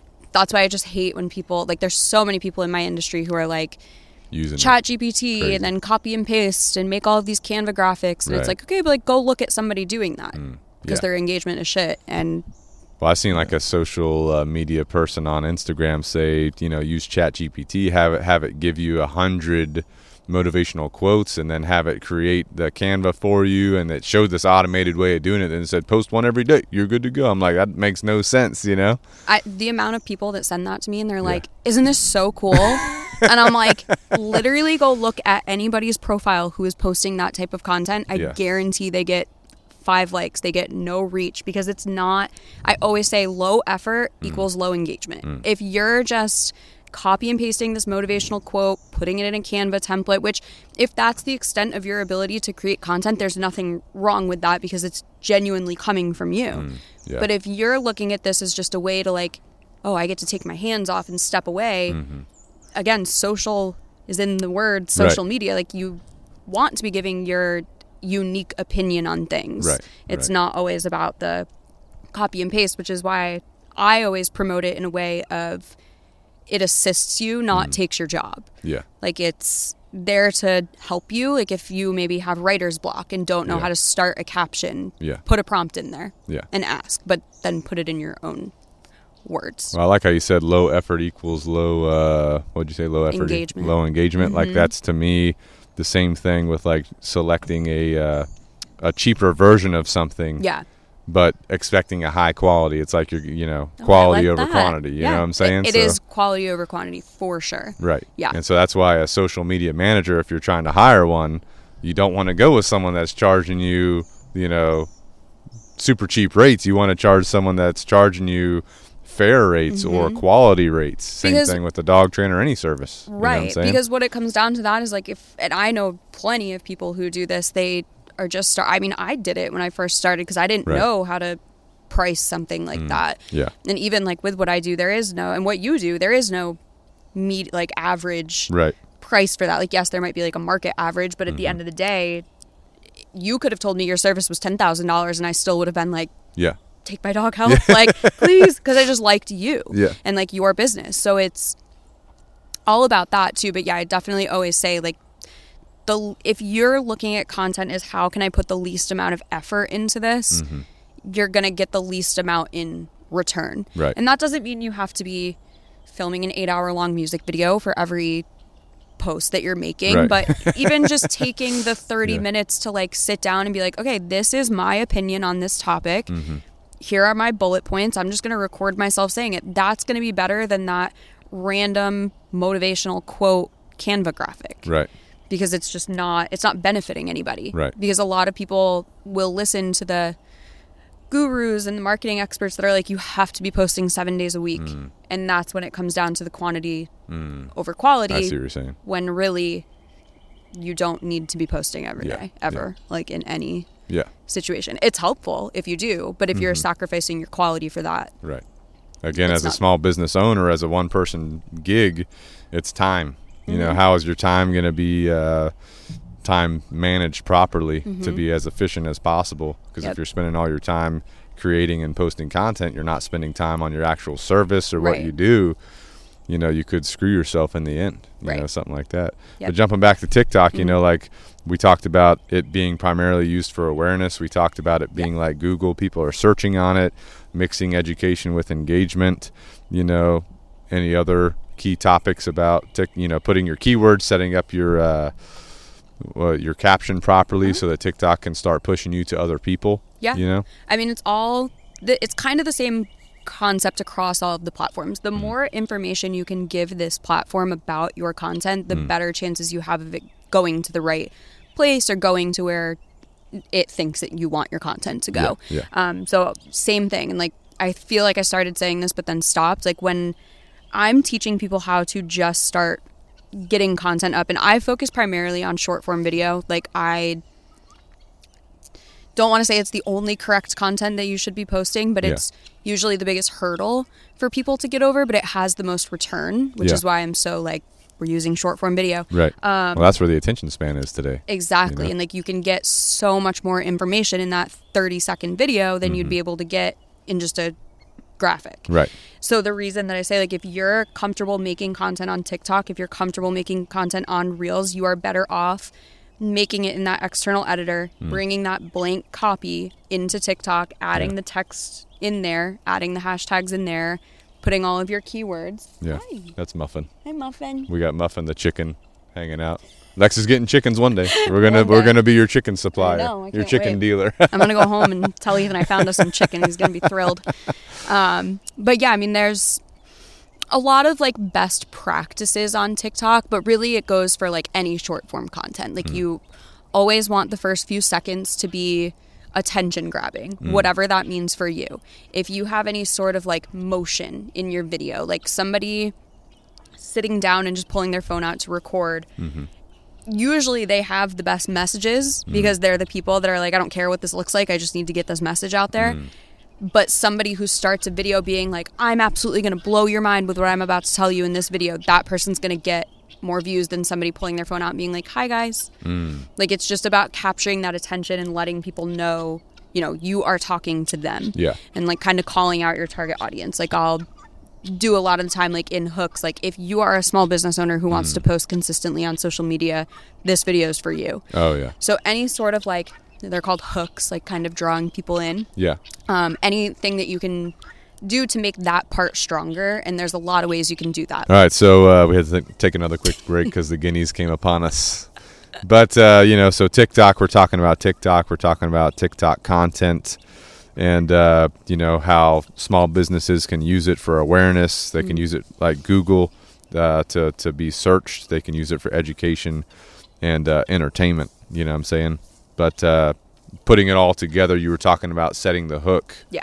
And one of the things I heard you talk about on one of your recent podcasts is, you know, how people start videos. They're like, hey, everybody. Hey, everyone. You're like, don't do that. Talk to specifically your listener. Favorite thing to tell people not to do. Like, stop starting your video with, hey, guys. Yeah. So the reason that I say that is because when somebody right now listening to this podcast doesn't have it on a loudspeaker with 30 of their friends around, or maybe they do, and if you do, that's awesome. But, like, for the most part, that person has headphones in. They're by themselves. They want to feel like you are talking to them. It's the same thing with your content. Like, if you're starting a video with, first of all, the like 3-second pause before you start saying anything, and then, hey guys, like somebody's already gone. They've already scrolled past that. I mean, 3 seconds is like, that's what the social media platforms will literally rate you, like 3 second, what do they call it? 3 seconds. It's their attention rate. rate. Retention, right? Like if you can keep somebody past that 3-second mark, they're more likely to take an action on that video. But yeah, I say it all the time because, first of all, a lot of people need to treat TikTok like it's FaceTime. Like, they need to get on there and speak like they are speaking to a friend through their phone.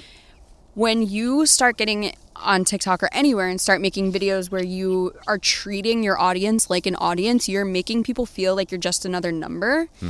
And like, in your content, if you can be like, you are doing this, you and I will do this together, you might be making this mistake, rather than, hey guys, today we're going to talk about so-and-so. Like, it's just so much more personal. And that's kind of what you want to aim for. So yes, don't start your video with, hey guys. If it's a really big habit to get out of, I still do it sometimes, but it's going to feel and sound so awkward at first, but just go right into whatever you need to talk about. Like, no intro. You don't need to introduce yourself at all. If somebody wants to learn who you are, they'll go to your profile, and you should have a pinned post on there explaining who you are, so it's always available to people. On TikTok, Instagram, pin it. I recommend, like anywhere that you can keep that readily available for people. Yeah. But like, every video doesn't need to be, hi, I'm Chad, I own Canine Revolution, I'm a dog trainer. Like, they can kind of gather that, you know? Or like, if they need to know that, they can go somewhere else. But like, if you're starting your video with, hey guys, today I'm going to show you one of my favorite ways to train a dog to do this. Instead, start it with like, today we're teaching this dog how to do this. So much more like attention grabbing. Just taking out those 2 little words. Or like, happy Monday.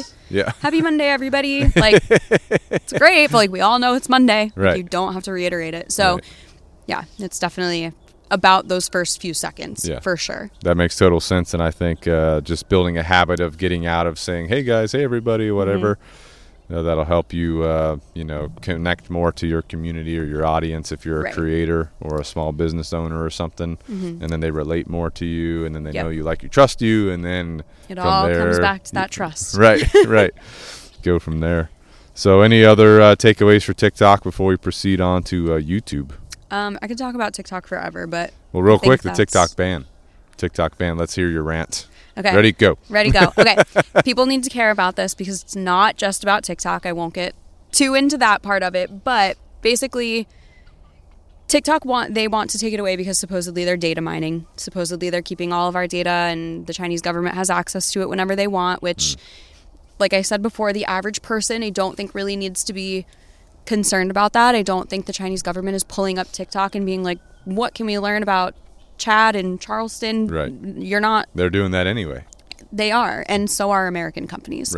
If you want to know more about it, I highly recommend you read the bill. It's S686. You can find it right on congress.gov. Like, read through it because it's scary. And to me, TikTok, we're never, as a society, ever going to be the same after this. Like, creator economy and just having access to an uncensored platform like that, we are never going to go back from that.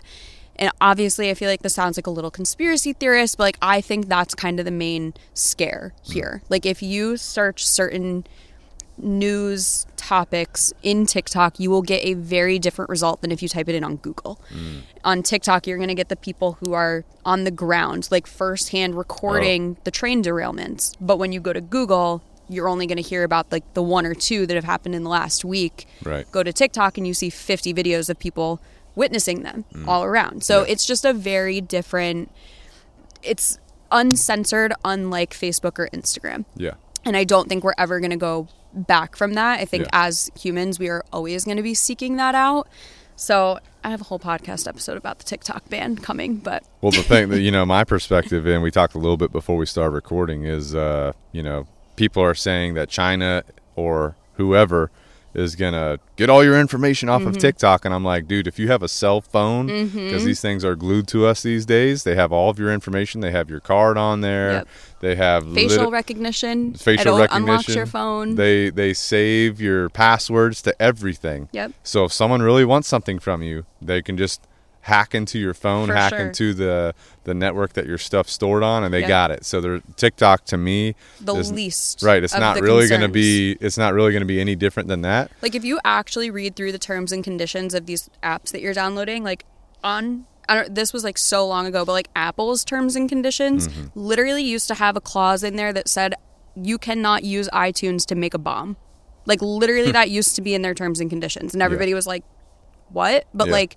There's a reason why that's there. And, like, so, like, the Twitter app on your phone, for example, when you download that, you're giving it permission to access your user behavior across every other app on your phone. Walmart, with self-checkout, now has facial recognition with those cameras, and they'll sell that data to police departments, and then they'll come to your home if they catch you stealing from the self-checkout. Dang. It's crazy. Well, the other thing you said about this ban is that it's not just TikTok. It's going to affect, what is it going to affect? What can you go into that real quick? Yeah. So if you read through this bill, it actually never says TikTok. The word TikTok, the name ByteDance, like the owner company, is not in that bill anywhere. What it applies to is any form of the internet, either an app, a software, a hardware, AI, phones, like telephones, cell phone towers, like... It applies to anything that has more than 1 million monthly users. So, like, I don't know if you guys have seen, but TikTok's parent company just came out with a new platform called Lemon 8. And everybody's like, oh, we got to get on there. It's the new platform. But that will fall under this bill if it's passed. So will literally Twitter. Like, because the bill says it's foreign adversaries, which is subject to change at any time. So going into it, they have certain ones listed out, like China, Russia. If anything is made in those places that we're using, they automatically have access to all of that information. But the kind of like plot hole or whatever it's called is that term can change. So basically it can then go on to be applied to your Ring doorbells, because that's technically sharing content across the internet when you're opening the app on your phone to let somebody into your house. Right. So they can now go into that. The one that I not like to say, but parents who use baby monitors, if you're checking that app on your phone through the internet, they then will have that access. So when people are like, pass the TikTok ban, like pass the bill, it's not just about TikTok, and it's scary how many people think it is. Right. However, there was a hearing it had to have been last week, and I might get this part wrong, but I believe it was the Republican senator from Tennessee is objecting it. And all it takes is one senator to object that. So basically that bill 686 is supposedly not going to be passed through, but they did just introduce 2 new ones that do say TikTok specifically. I believe it's H1153, and I could be wrong on that too. They're going to try and push it either way. Yes. So basically... What can people do? Get all of your content off of the platform. Like, use the SnapTik app, go through and download all of your videos from these platforms, save them. And it's kind of scary because even saying, like, save them in a Google Drive folder, but that's going to fall under this bill if it's passed. So it's like, really, we're kind of giving up all rights to the internet. Not that I think anybody should be doing anything weird or sketchy on there. I just don't think there's a need for this type of what they're comparing to how China has like its social censors and stuff. That's what they're trying to do. And that was Rand Paul's biggest kind of argument back to it, was like, you know, we're doing this because we want to keep this country away from our information, but we're about to turn into them if this bill is passed. So I just really encourage everybody to go read the bill for themselves, because it sounds like George Orwell's 1984. Like, it sounds very scary and like very exaggerated, but when you read through it, like, it's all right there, and that's what would pass. But as far as what you can do, get all of your content from the platform, save it somewhere that you know you have it. I recommend starting to post on like Shorts. YouTube Shorts will be a good alternative. I don't necessarily think people will run back to Instagram if TikTok does go away. I think they've kind of... Well, that's what Facebook thinks is going to happen. Exactly. Zuckerberg is supporting the ban because he thinks that that's what's going to happen. And all of the members of Congress have stock in Meta. So they're all making money off of Meta, and they're not making money off of TikTok. So... Interesting how it all works together, it's right? It's pretty crazy when you really look into it. And it's, but like, I just see so many people that are like, oh, I've always had, you know, bad feelings towards TikTok. I hate that app. And it's like, it's not even about that. But like, the CEO, Shou Chu, is like taking the brunt of it right now.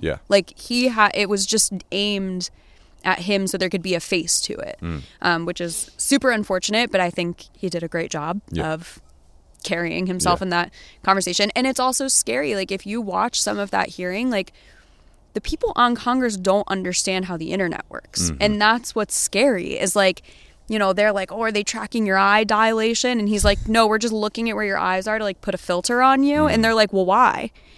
And it's like, I get it. Like, does an app need to have facial recognition? No, but it's fun. Everything does anyway. Exactly. Your phone does anyway. Exactly. You know?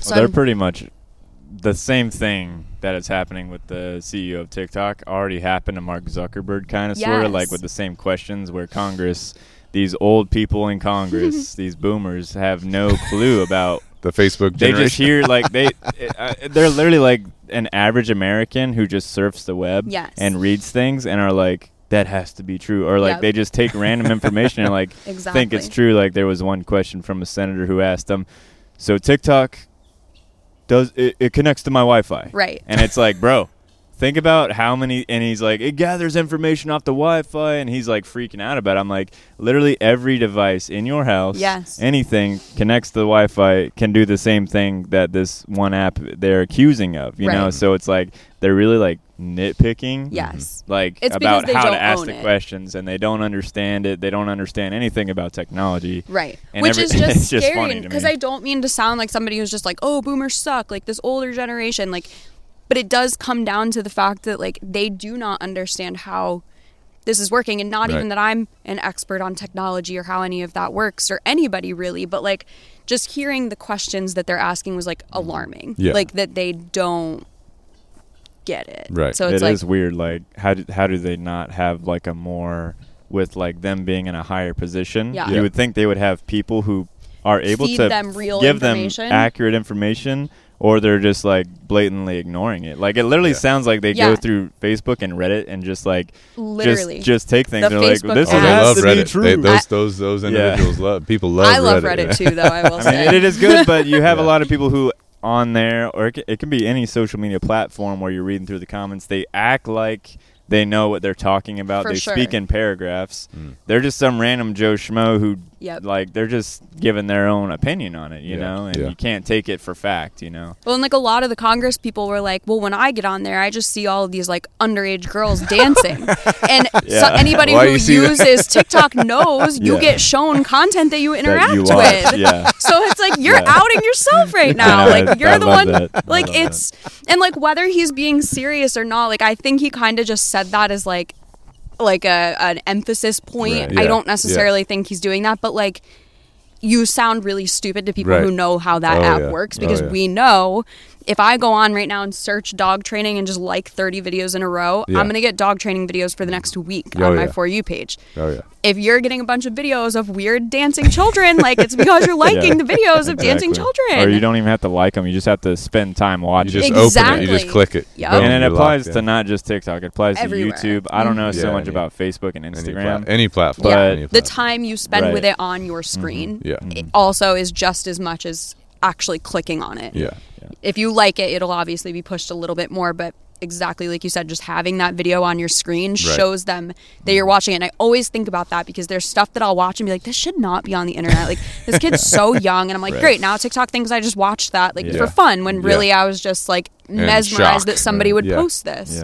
Well, I think for the listener, for the small business owner, for the social media creator, for the social media user, I think TikTok getting banned is going to like hurt people. 100%. It's going to piss off the general public. Right. And you know, again, they're collecting the info anyway, if that's your main concern. Right. And not to sound again like that, you know, fuck this older generation kind of person. Like, I swear I'm not like that.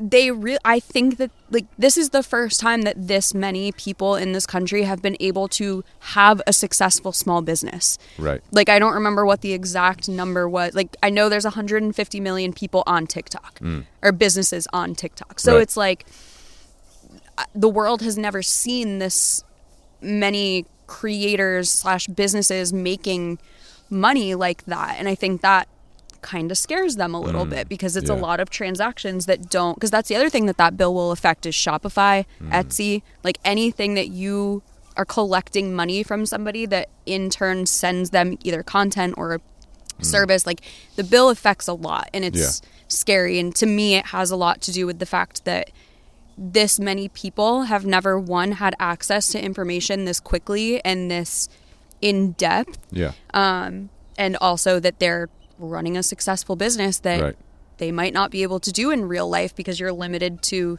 foot traffic. Whereas now you can have a completely online-based business. Right. And I think that just hasn't always been the norm, and I think a lot of people are scared of that change. But yeah, if TikTok goes away, I mean, I know a lot of my friends only manage TikTok for their clients. Really? Which would completely eliminate their entire business. Yeah. So it's scary for sure for a lot of different people, and I think it's going to be okay. I'm not going to lie. Last week I was like, damn, it is looking like they're probably going to shut that down. After Rand Paul said, no, I don't want this to pass, I have a little bit more faith that it's not going anywhere. But I think we need senators that are not 70 and older. Courses. That's a whole We other need more topic. young bucks to step That's up. a whole other Well, topic. Getting into the political. Did you see the 10,000 kids that were marching in Nashville after the shooting? Like, it's just crazy that... And of course you didn't see it because they don't want you to see it. They don't want you to see it. But They don't like things they can't control. There were 10,000 elementary aged kids. Like, just the fact that they care that much, or like are that invested in, like, hey, something's wrong here. Right. Like, it shouldn't take 10,000 elementary school kids to do that in order for a message to be made. Right. But I love, like, I was one of those people until probably I was 22, 23, where my vote doesn't matter. It doesn't matter. I'm only one person. I don't care. This doesn't bother me. Yeah. Now that I'm like, oh my God, this literally affects every aspect of our lives. Yeah. And like, it just was never, I would always be like, oh, I'm not getting into politics. Yeah. But it's not even about that anymore. Right. It's just about Yeah. the overall happenings. Yeah. So now I'm all into it. And The I'm like, politics get out of control real fast. Correct. And the taxes. oh God. You know? We're not going to go Whole down that nother rabbit podcast. hole. Yeah. We'll have Lex back on for the, for Yeah. the political We'll have her on podcast. for a political episode. All right, moving on to YouTube. You know, should YouTube be part of a small business, content plan? Why or why not? Yeah. So, like I said before, I think a lot of people, we know why we use different platforms.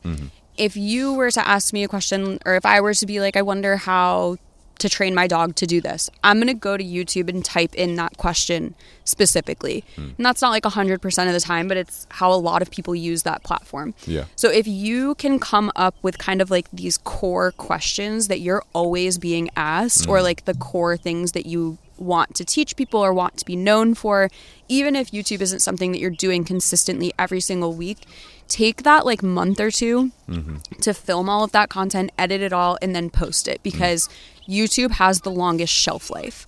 So are they okay? Yeah. Okay. We're good, right? The guineas, they're here. I have videos on YouTube that I've posted over 2 years ago that still to this day I get emails from asking like if they can inquire about services. Yeah. YouTube just has the longest shelf life. Have you ever gone back to edit that or adjust anything on that? You just posted it, you built it, and then it's there And as a that's- resource? Yeah, and that's kind of one of the best things that you can do is, instead of making it like, here's the best things you can do for Instagram in 2023, make it like, here's 5 Instagram best practices. That way it's relevant all the time. Like, it's always, and that's kind of what the difference is, like those core questions that you're answering in these videos, like, should be evergreen. They should be things that are always going to be relevant, even if the platform completely changes. So YouTube, I think, is definitely beneficial. It's not, I think a lot of people see YouTube videos of like vloggers who are like, here's a day in the life. And like that content's awesome, but not every person needs to be doing that. So to me, YouTube is way more of that educational, longer style content. Like, I used to do a lot of like, I would teach people how to do like the cool transitions like in TikTok videos. I can teach somebody to do that in a 30-second TikTok, but there's always going to be that person that wants to like take it a little bit further. So I made 10 different versions of transitions and put them into one video, and that's on YouTube. You can go watch that and like learn everything step by step. I'm literally showing my phone editing, whereas in the TikTok, it's like a screen recording super quick, because that's the type of content that people want to digest on TikTok. It's quick, under 30 seconds for the most part. YouTube, to me, yes, there is a place for it in a lot of different businesses' marketing strategies, more so leaning towards that educational content, not necessarily. But then there's also people like Mr. Beast, if you're familiar with him, like entertainment. His video, that was the what was the Netflix show that was going crazy for a while? Squid Games. Did you see yeah. that? Did you see his remake? So that I was don't. crazy. His content like gives me goosebumps sometimes because it's just like so cringy kind of, but he's an amazing person. Like he literally is an amazing, like giving back so much. Well, literally, his whole philosophy of giving back is like correct. what makes him a good person. You know? And I have a video right now in my drafts that I haven't posted yet because I haven't had time to edit it because my team. So we got the preview. We got the pre heads up on it. I did like a whole timeline of his career.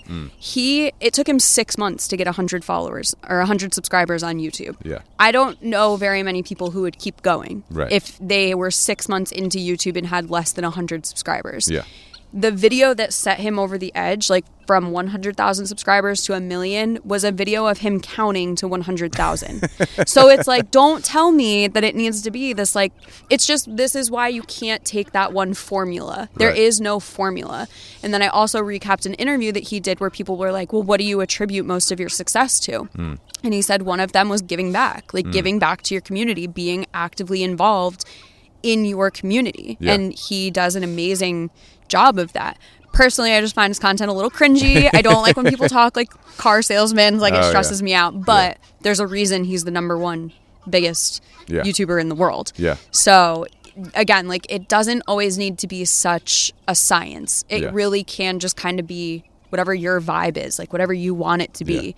Mr. Beast's first videos were about him playing games. Like it was about him like streaming what he was playing on PlayStation. Yeah. And then obviously he built up that following, and he said like with his first 100K, he gave back 50% of it and used the other 50% to grow his business, which is kind of like best case scenario. Right. But yeah, definitely I think YouTube has a place in every strategy. I think for the most part, most people will find use of it more on the educational side.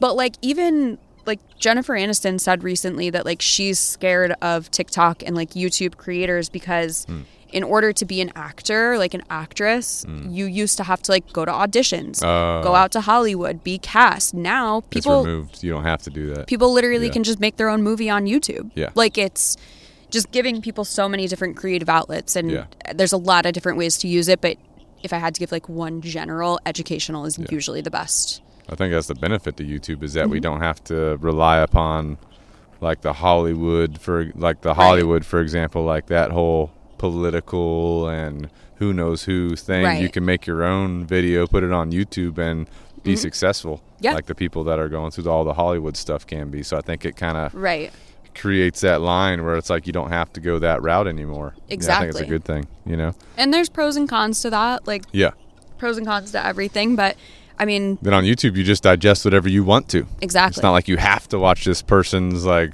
at home video, you know? Right. Like, and that's like, I have such a skew in my videos of like this one continuously gets 1,000 views a week, even though I posted it 2 years ago, compared to one that doesn't get that much. But there's people that appreciate both kinds. Right. There's just going to be a wider audience for one of them. Well, I think whenever I'm trying to think of like whenever I go to YouTube, it's like, hey, how do you put together this board, you know, or what's the best way to light a candle, you know, things like this that you do in everyday life. It's like I need to know how to do that, how to change the something on your TV, how to plug in my TV, you know, things that people are doing every day. They're just going to go to YouTube, type it in, and then that's what they're digesting. You know what I'm saying? Or if you're like me, you're in the shower, you're watching some kind of information on nutrition or something like that.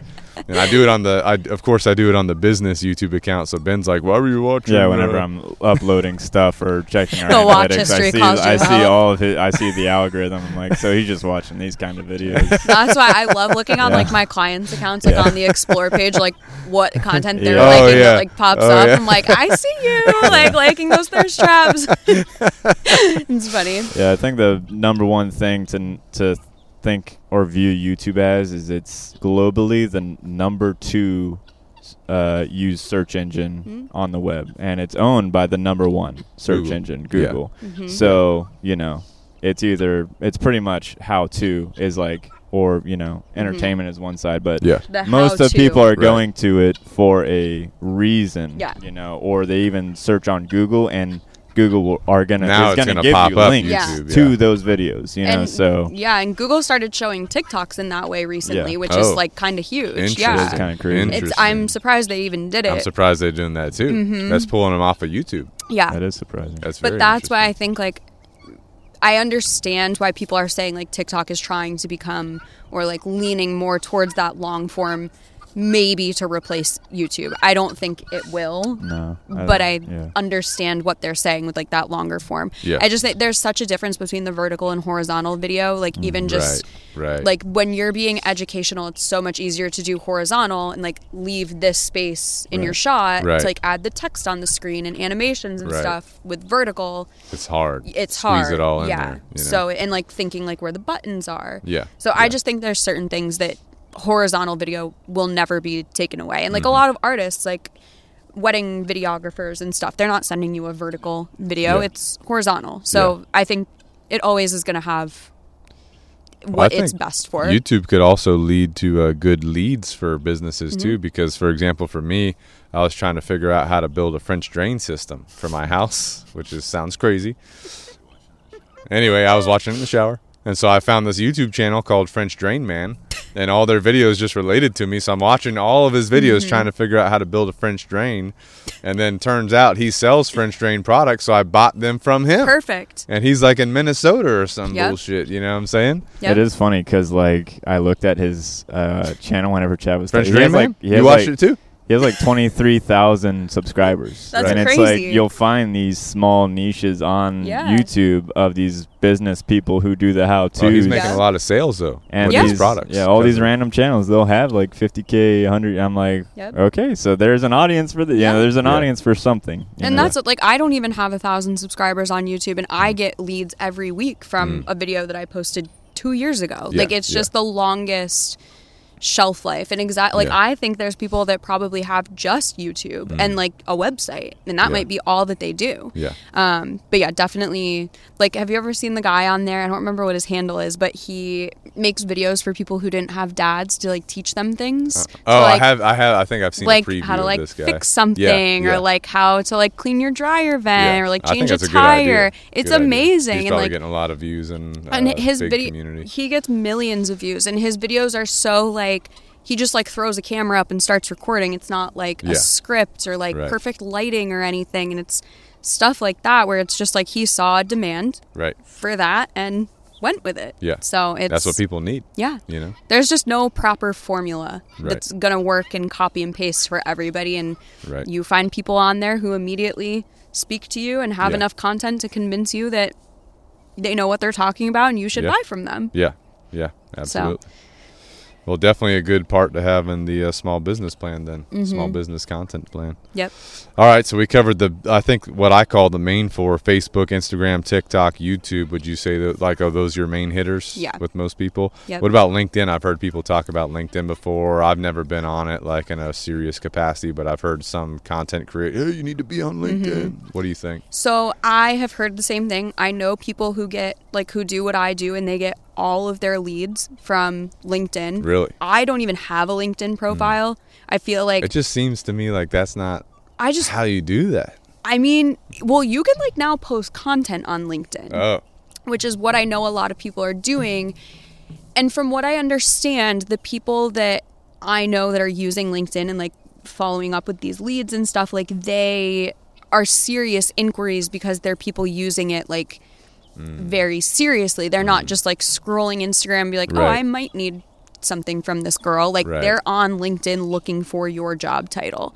So I get how it can be super beneficial. I just, when it first came out, I was like, I'm not a professional. I don't need this. And then like as time went on, like I just never had like a job or like anything that made me feel like I needed to have a presence on there. Now I just feel like I've missed it. Like I'm not about to join LinkedIn and have 2 connections and people are like, what? So I just felt like I missed the boat on that one. So I don't have any like firsthand experience with it, but I do know a lot of people who do. So some people are getting success from it. Yeah. Like I've never talked to anybody who said like, oh, I regret being on there.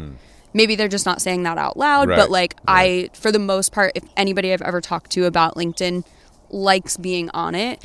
I just feel like it's one of those things where if you're not like super established, like have all of the connections, have your entire resume uploaded into there, you're kind of just like have it to have it. And to me, I'd rather send somebody to my Instagram page than to my LinkedIn profile. Right, exactly. So I see the benefits of it. Yeah. I just have never fully utilized it, so I don't know firsthand what they are. Yeah.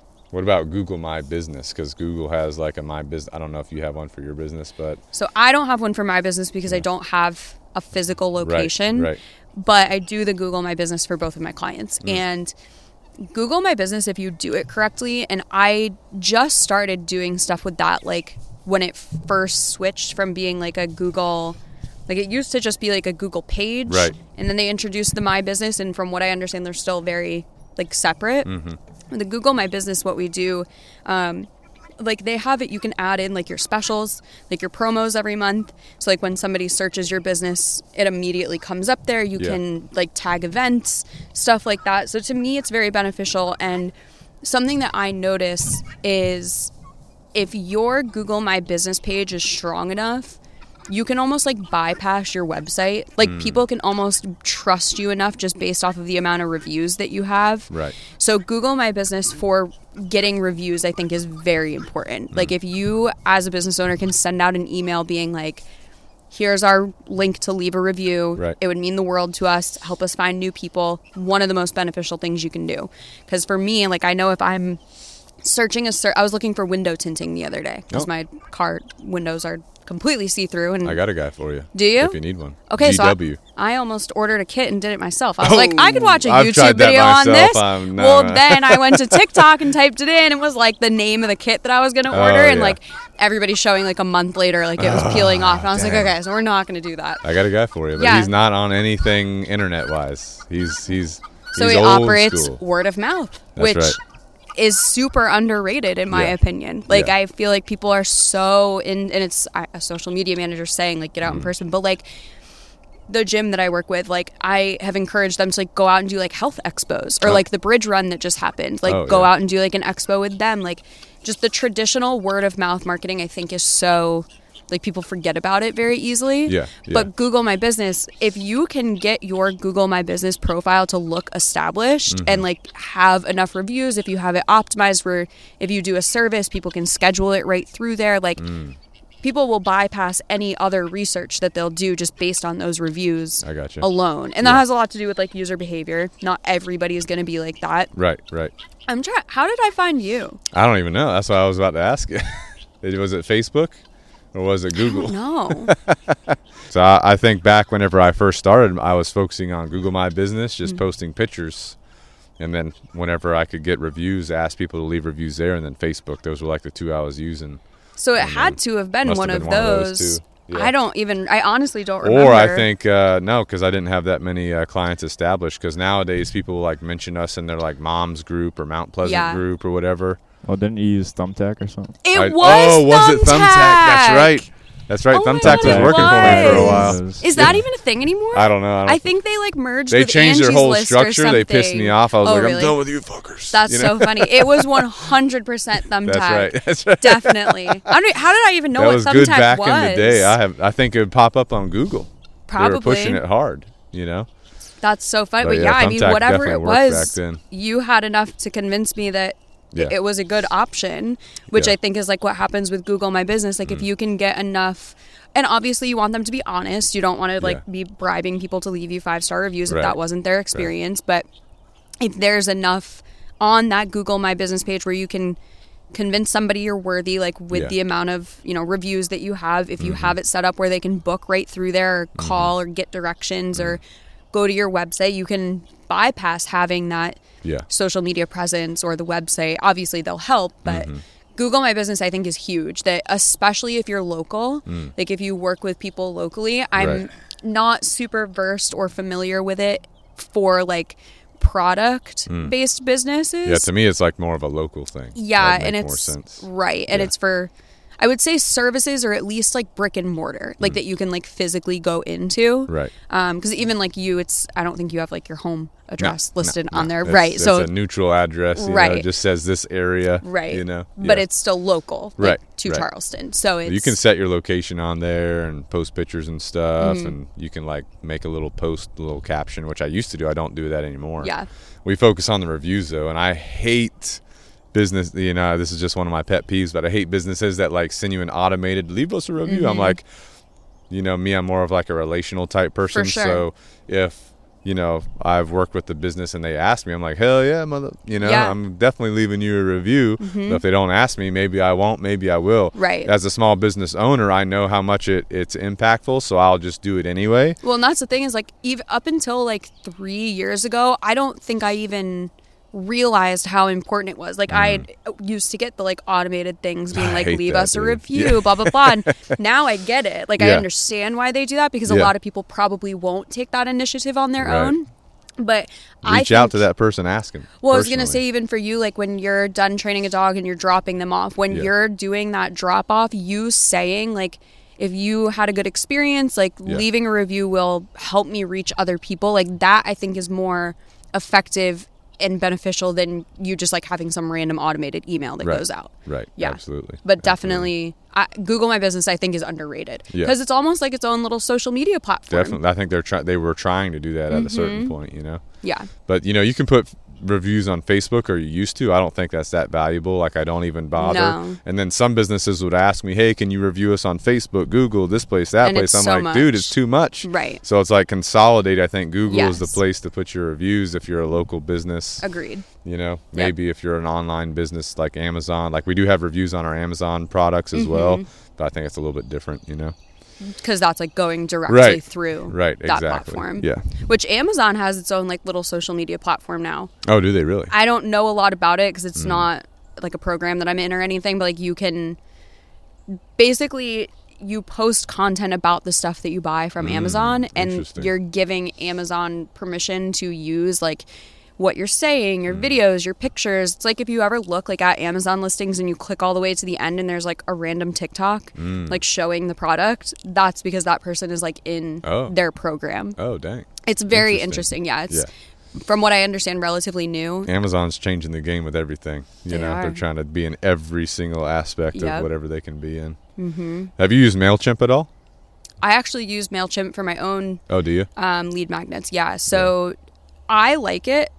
What do you use it? How do you use it? So I have a free content calendar that people can download. It's through Google Sheets, so you don't have to pay for anything. It's completely free. Yeah. And what I do is I have that video on YouTube showing how to use the calendar, and then in the description is a link to a MailChimp landing page. Yeah. That when they put their email in, they automatically get an email with the link to a free copy of that calendar. Yeah. And then from there, I just kind of like blast out, you know, new things that are coming, like newsletters and stuff like that. I don't heavily use email marketing. It's incredibly beneficial. It's just a lot of time that I just don't. You do like a monthly email, or what do you do? I used to, I used to be like, oh, join and you'll get like a newsletter on the 1st every month. But then I start thinking, I'm like, well, I don't really read any of them. Right. So why do I expect other people to read them? Right. What I tried to do in the past was like each week kind of like take a trending topic and like make content in that email to send it out. But then I was like, well, why am I not just like posting this on TikTok, you know? So like there's definitely email marketing, I think, is one of the most beneficial things. And that's, you know, like, so if TikTok gets taken away, like one of the best things you can do is have that collection of emails. Right. So MailChimp, in my opinion, is amazing. It's super user friendly. Like you need zero experience to like get in there and do like the automations and the journeys and stuff.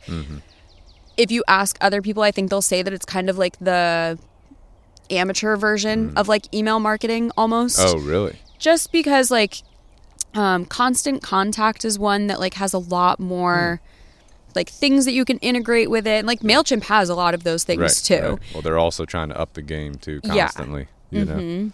So there's definitely a lot. I don't think, in my opinion, I love MailChimp. Yeah. I use it, but I think it's just kind of like user bias. So like somebody else might like another email platform more, but like MailChimp, you can build like stores right through there. Like you can make a website right through there. Like it does a lot. Yeah. So it's definitely beneficial. It's kind of expensive. Yeah. Other than their free plan. We had the free one. We just had to pay for one now. But we basically use it for our monthly newsletter that gives information to our local people. And then we also put like our up-to-date podcast on there, a YouTube video, and just like general info. Yep. So, and see, I think that's good because you, especially when you do like your in-person stuff, like with the dogs and everything. Right. Like you probably are putting. Yeah, the group classes, we put that schedule on there. Yeah. You know. So I see them posted all the time on Facebook. You still on the Facebook group? Yeah. Podcast is another thing that some businesses could incorporate. Maybe they don't. You know, our podcast started as a way to all the questions that constantly are coming in. We started the podcast to like answer those questions. Yep. And then it kind of morphed, and I was like, well, I want to talk about fitness. I want to listen to people talk. I want to do this. So then it kind of like slowly morphed, and then Ben's like, hey, we're kind of getting out of the Canine Revolution realm, so we need to rename the podcast. So then we rebranded to Pack Talk Podcast. So that I was going to say, I thought it used to just be like Canine Revolution Radio. Yeah. But then he's like, hey, we're kind of getting outside, because I'm like, let's talk to this person, let's talk to that person. They're like, why am I coming on a dog training podcast, you know? Well, and that's like, again, like that's just a way for you to be showing more of like your personal side, like in your content and in your business, because they're things that you are interested in. And like, you know, when I said like, oh, I'm going on a dog training podcast, like, you know, Ethan's like, what? Like, your dog is horribly behaved. I'm like, I know. But like, just there's so many, because I do the same thing. Like I have had people on who, you know, are Twitch streamers that like, not necessarily social media, but like they're still connected. I've had just people on from all different like walks of life and like have things to say. So I don't think there needs to be like one type of, you know, guest that you're having on your podcast. I get a lot of people that reach out to me that say they found me through the podcast, which I always think is so weird, because I've never just like opened a podcast and like started listening to it randomly.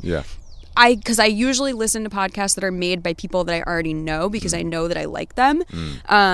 So I think if you are just going into, like, if somebody has nothing else online, a podcast is not going to be the best place to spend your time. I think forward-facing content will be. 10 years ago, when podcasts like first were really becoming a thing, it was, I think, a little bit more possible because there wasn't as many people. Now everyone has one. You know, there's so many of them out there.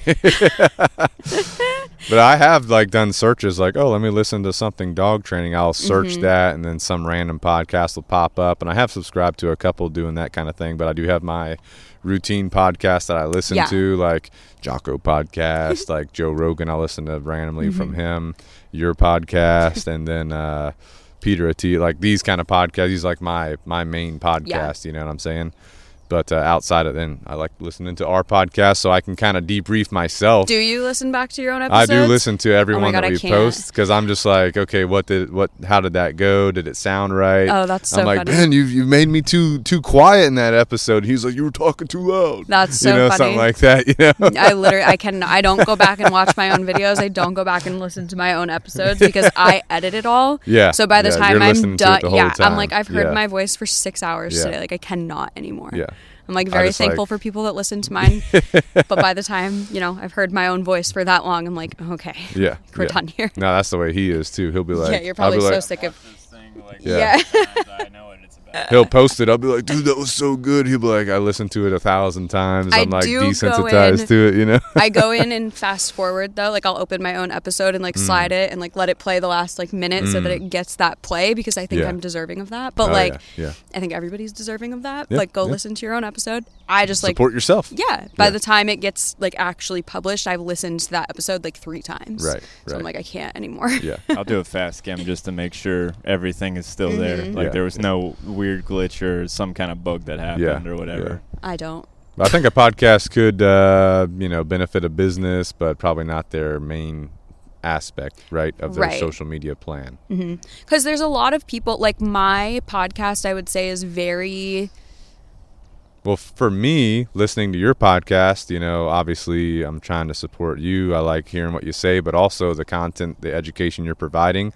I drive a lot. I'm driving to Mount Pleasant to train with this person. Like yesterday I was in St. Stephen, so I went, an hour and 15 minutes there, hour and 15 minutes back. I can burn through a couple podcasts real fast. I won't really watch them on YouTube, but when I'm driving is when I'm mainly listening to them. And a lot of people are transiting. So I think it's a good way for people that are wanting to hear that content or listen to you that it could benefit them. I 100% agree. I think all of these things, so I like to think of all of these different things as like a puzzle. And like your first platform that you're on, like, is kind of starting that puzzle with like that square edge, and then there's places to connect right here. You add in YouTube and you add in a podcast. Then that leaves you like a little place right here where you can add. So they're just like puzzle pieces that like keep fitting together, that all of them serve a different purpose. Like I personally, my podcast, I would say, is a little bit more unfiltered and unscripted than a lot of other things that I do, only because I need my content in my YouTube to be a little bit more scripted, just so I don't go off on tangents. Like, so that I know I get all of the main points across. Whereas my podcast, I literally hit record and it's just kind of whatever comes out that day. You will go down this crazy rabbit hole, and then like 5 minutes later you'll come back and you'll be like, where was I anyway? Yeah, I have no idea. I ping pong a lot. But it's because like, you know, content needs to be like so much more structured. But I like to think of it, like I've said, like somebody just kind of like playing that in their car while they're driving, like might feel like people tell me that they answer the questions that I ask like out loud, and I'm like, I love that. Like you're like having a conversation with me back. I just can't hear it. But like that's what I want people to feel like from my podcast, is like, yes, your content should speak to one person and be directed at one person, but to me a podcast is more like you're part of a conversation. Thank you for calling me out on my ping-ponging, though, because I do that a lot. And I just said this to somebody. I used to go back through and, like, fully edit, really? Take them all out. It's better to be raw. Well, I leave them all in now, and people are more often than not like, oh, my God, like, so funny. And well, they relate to you, too, that way. Right, exactly. Yep. I get a lot of comments about my cussing. They're like, you need to stop cussing. Yeah, me too. My family, usually. I'm like, that's how I am. And that's what they, like, I'll drop, like, F-bombs, like, on my story or, like, in my content. But for some reason, like, the podcast, like when they're no face, no case. Like if you can't see my face saying it, I can say whatever I want. So like definitely swear more on there, which like I'm an advocate for that. Like if you, professional doesn't mean like robotic standard, like you need to speak in a certain way. Like I relate more to business owners when they will drop F-bombs, or like when they're be themselves. Yeah. You know? Like I just connect with people more that way. Like I hate being around people that I feel like I need to like, don't say that, like tone it down. Like, so I just feel like if you can make your podcast something like that, where it's either like the unfiltered version, or like where you have people come on that you talk to that you might not necessarily like make a TikTok about. Right. And there's a lot of different ways to use all of these things that, again, they just all kind of puzzle piece together. Yeah. So it's not like you're, you know, not whole without one of them, but there's always an opportunity to add another one. Right. Obviously, given your team and your ability to keep up with all of that, because it's a lot. Going back to your puzzle, you know, for like a local service-based business, what would you say the primary piece of that puzzle should be if you were to pick one platform? I think Instagram, probably, just because, again, there's a lot of features that they have. Like, I know a lot of people get frustrated with it. I know a lot of people think it's super glitchy, but like you find out a new restaurant's opening in Somerville, you go to Google and like see if you can maybe learn a little bit more about it. The next place that I'm going is Instagram. Like if somebody tells me about a new business or this new brand that I should check out, I might really like them, and it has a lot to do with demographic and like what we're used to, but for the most part I think most people's first stop is Instagram, maybe Facebook. I think if you can only dedicate yourself to one platform, I do think Instagram is going to be the best. Between like being able to save the highlights right at the top, like you can make sure you have all of your key information in there, the link in the bios right there. You have your stories. Story feature. There's just the DMs are so organized on there. Like again, the TikTok DMs are like wildly chaotic, and it's like I don't even answer them. Like I don't even look at them because it just stresses me out to like too much see it. So Instagram, I think, has the biggest capacity for when people are learning about you from somewhere else. Like I said, I think Facebook's kind of the best for that paid advertising if that's what you're going to do. But then Instagram, if you only have the time to dedicate to one platform, I would say that. In a perfect world, I would love for everybody to be on TikTok, but especially for local businesses, because there's no guarantee that your content's going locally. Whereas Instagram has a lot more of like the location features, and you can tag other places and stuff like that. Yeah. Just way more opportunity, I think, to be found locally on Instagram. Right. So, and the person, again, if you're like a local small business, you could reflect that across multiple platforms using the tactics we talked about earlier. But let's say you're not a local service-based business. Let's say you're like a social media manager like yourself, or you could manage social media from across the country. What would the number one puzzle piece be in that case? At the time of recording this, the answer is TikTok.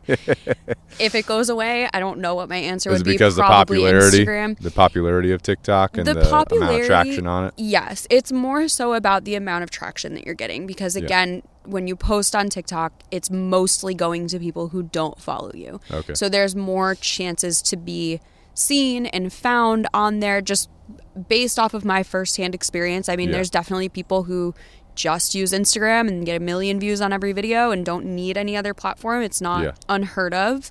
But they're usually like the outlier, not the norm. So I would say, like, if you are somebody that has a service or a product that you can do virtually, like if your business is online, if your service can be provided remotely, like that. TikTok is going to be the best place to reach the most amount of people. And I still think it just funnels back down into Instagram. Like, Instagram will always be, in my opinion at the time, with the platforms that are available, Instagram is the most community centered, which is always going to be what people need in order to like you and trust you and want to purchase from you. So reach, TikTok, community, Instagram. Now, for you personally, can a small business hire you? And if so, are you currently taking clients? And if you are, how do people get in touch with you? Yeah. So right now I'm actually full for full-time management. Sometime, I don't know when this episode will come out, but sometime in the month of April. This will come out next week. Oh, okay. So it'll be April 9th-ish or so. Cool. Anyway, sometime in the middle of April. 2023 is all that matters. Sometime in the middle of April, I will be opening up more spots. But then I'm also introducing a new service where, instead of me just managing everything, because that's obviously what takes up a huge chunk of time, I'm going to be doing just audits. So like somebody can come and say, this is my account. I have like a 10-point step that I'll go through it. You get back like a 30-page, strategy that you can implement. Like, so they pay a one-time fee. You go through everything. You provide improvements they can make. Yes. Would they come back like 6 months later and say, can you check it out again? Could they do that? So I do want to do like some sort of follow-up with it where, 3 months later, 6 months later, if they've implemented everything, we'll kind of come back and retouch it. The reason I say it that way is because I haven't officially launched that yet. But sometime this month, I'll be opening up spots for that as well. And then I have all of like the online guides and everything. They're all under $100 because I don't want it to feel like you have to invest your life savings to learn something that everybody should just be able to learn. Well, $100, that's like 10 Starbucks. You can skip 2 weeks of Starbucks and get your course. And the thing is like, if you just follow my accounts, I post all of it on there anyway. The guides are just more so for those people who want to be able to say, okay, step 1, like this is what we were doing. Step 2, because there's a lot of just trial and error. There's no right way to do it. So I have 3 different guides. One is to teach people to be a social media manager, more of like the business side of things. There's one specifically for Instagram Reels. And then there's one that I call the Instagram audit, like do it yourself. So like basically what I do in the done for you audit, I give you all of the steps to do that yourself. And it's just kind of about like you using your best judgment on that. Rather than having somebody say, do this.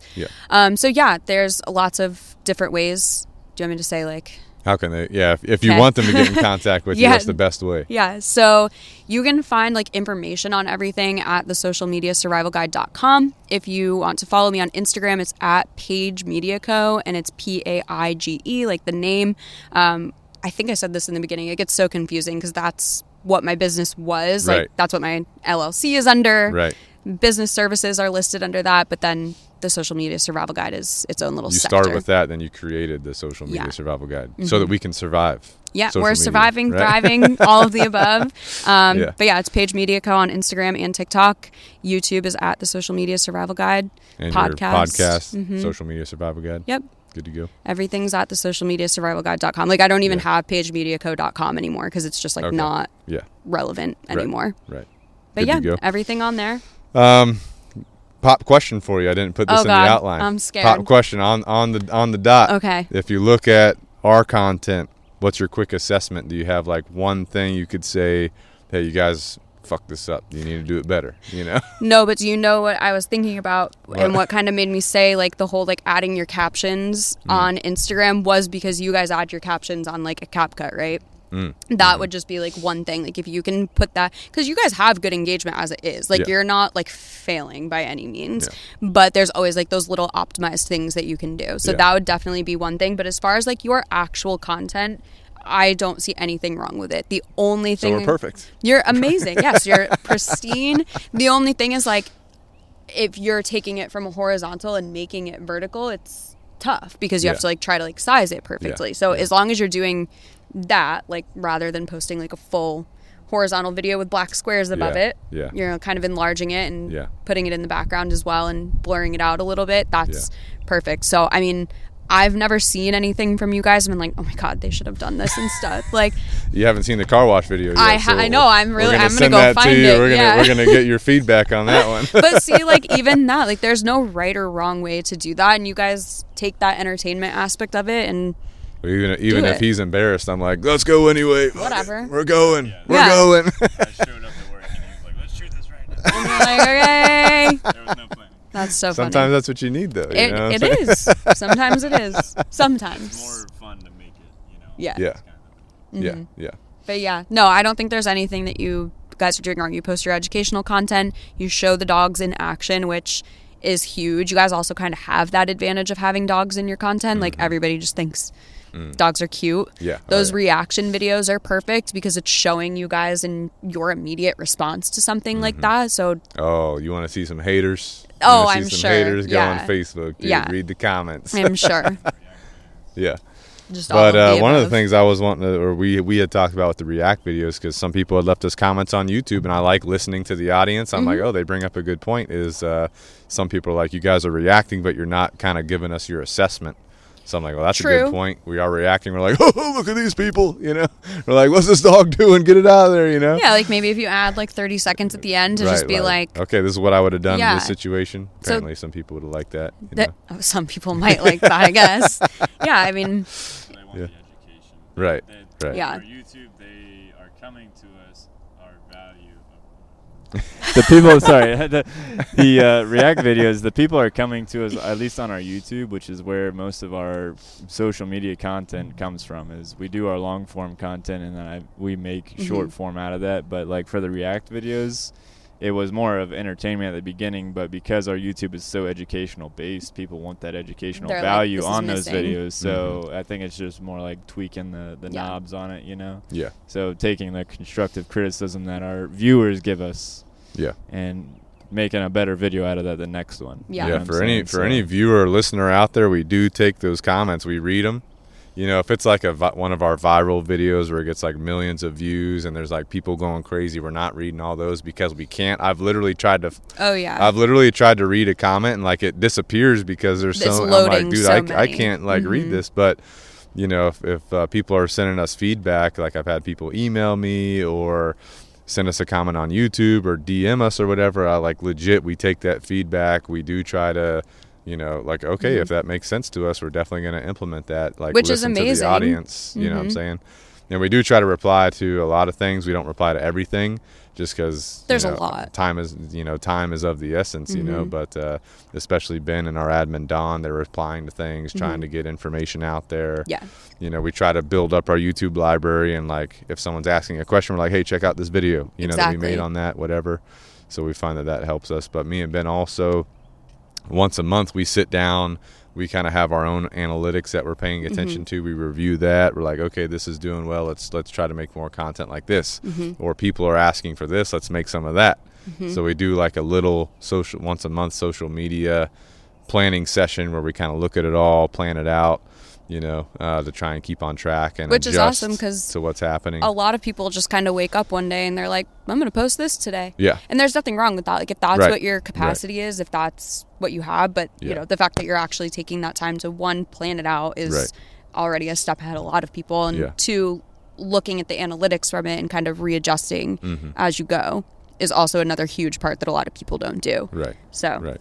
And that's one of the best things I say is, like, if you just right now, like anybody, if you're like, where do I even start? Like, how do I make this better? Go into your analytics, go to all of the content. I'd have to like look at my phone to know the exact buttons to push. But like on Instagram, you can have it sort everything you've ever posted based off of reach, based off of engagement, like based off of different factors. And I would look at, what got you the most reach. Right. Kind of look at that content. What can you do again? What can you recreate? And repurposing your content. Like so many people, like I used to have a client who wouldn't let me post stuff on different platforms because she's like, well, I don't want my audience to get bored. Like they're going to get bored if they keep seeing the same content from me on all of these different platforms. I'm like, but it doesn't work like that. On different platforms. There's people that follow you on TikTok that have never even been to your Instagram. Right. There's people that follow you on Instagram didn't even know you had a TikTok. Like there are different audiences everywhere, and anybody who does follow you on all of these different platforms, they don't care if they're seeing the same thing from you. Yeah. Because they're there for you, not a different piece of video every day. Right. So definitely one of the best things you can do is just look at what you've done in the past, see how it performed, what performed well, or made you happy with the results. Right. And then see what you can make better, or see what needs to change, see, what you can do again. Yeah. So just looking at what you've already put effort into. Yeah. So I love that you guys do that. Good. Yeah, I think the other part along with that, study your own content, see what works. How can you create more content like this or repurpose it? The other thing that I think is really beneficial is whatever your niche is, dog training, social media guide, survival guides, or social media managers, or, maybe you're a plumber, right? You're like a plumber on TikTok. Like a lot of social media is like niche based, or like YouTube even. So like you can go to your, I wouldn't even call them competitors, go to other people in your space, study the content that they do.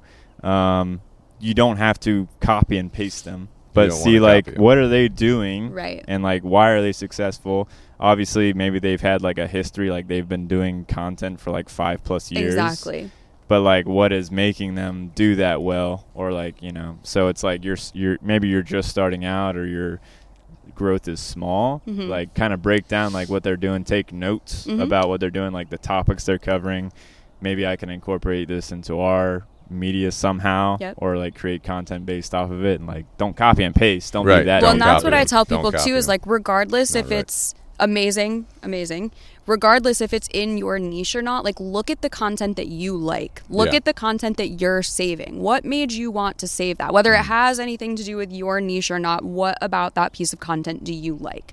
And I think once you kind of figure that out, and I tell people too all the time, like I literally will not go back and watch the first videos that I ever made. Like I can't. It gives me, like I can't. You're going to change so much even from the first day. Like from the first video that you record, like I have so much content that will never see the light of day because I did it. I realized I wanted to do it differently.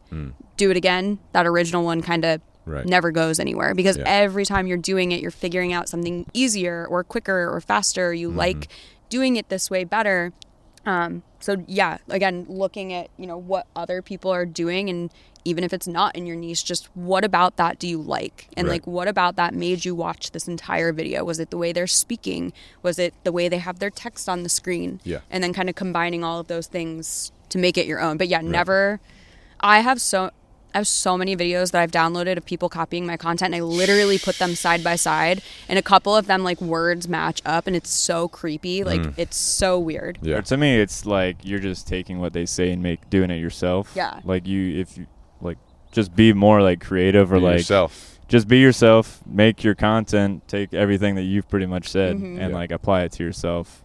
If you follow a bunch of creators and your whatever your zone is, or whatever captures your engagement, or like your watch, it's like, you can do it yourself. You just might have to like brainstorm a little bit, and it might not even come to you in the first day or two.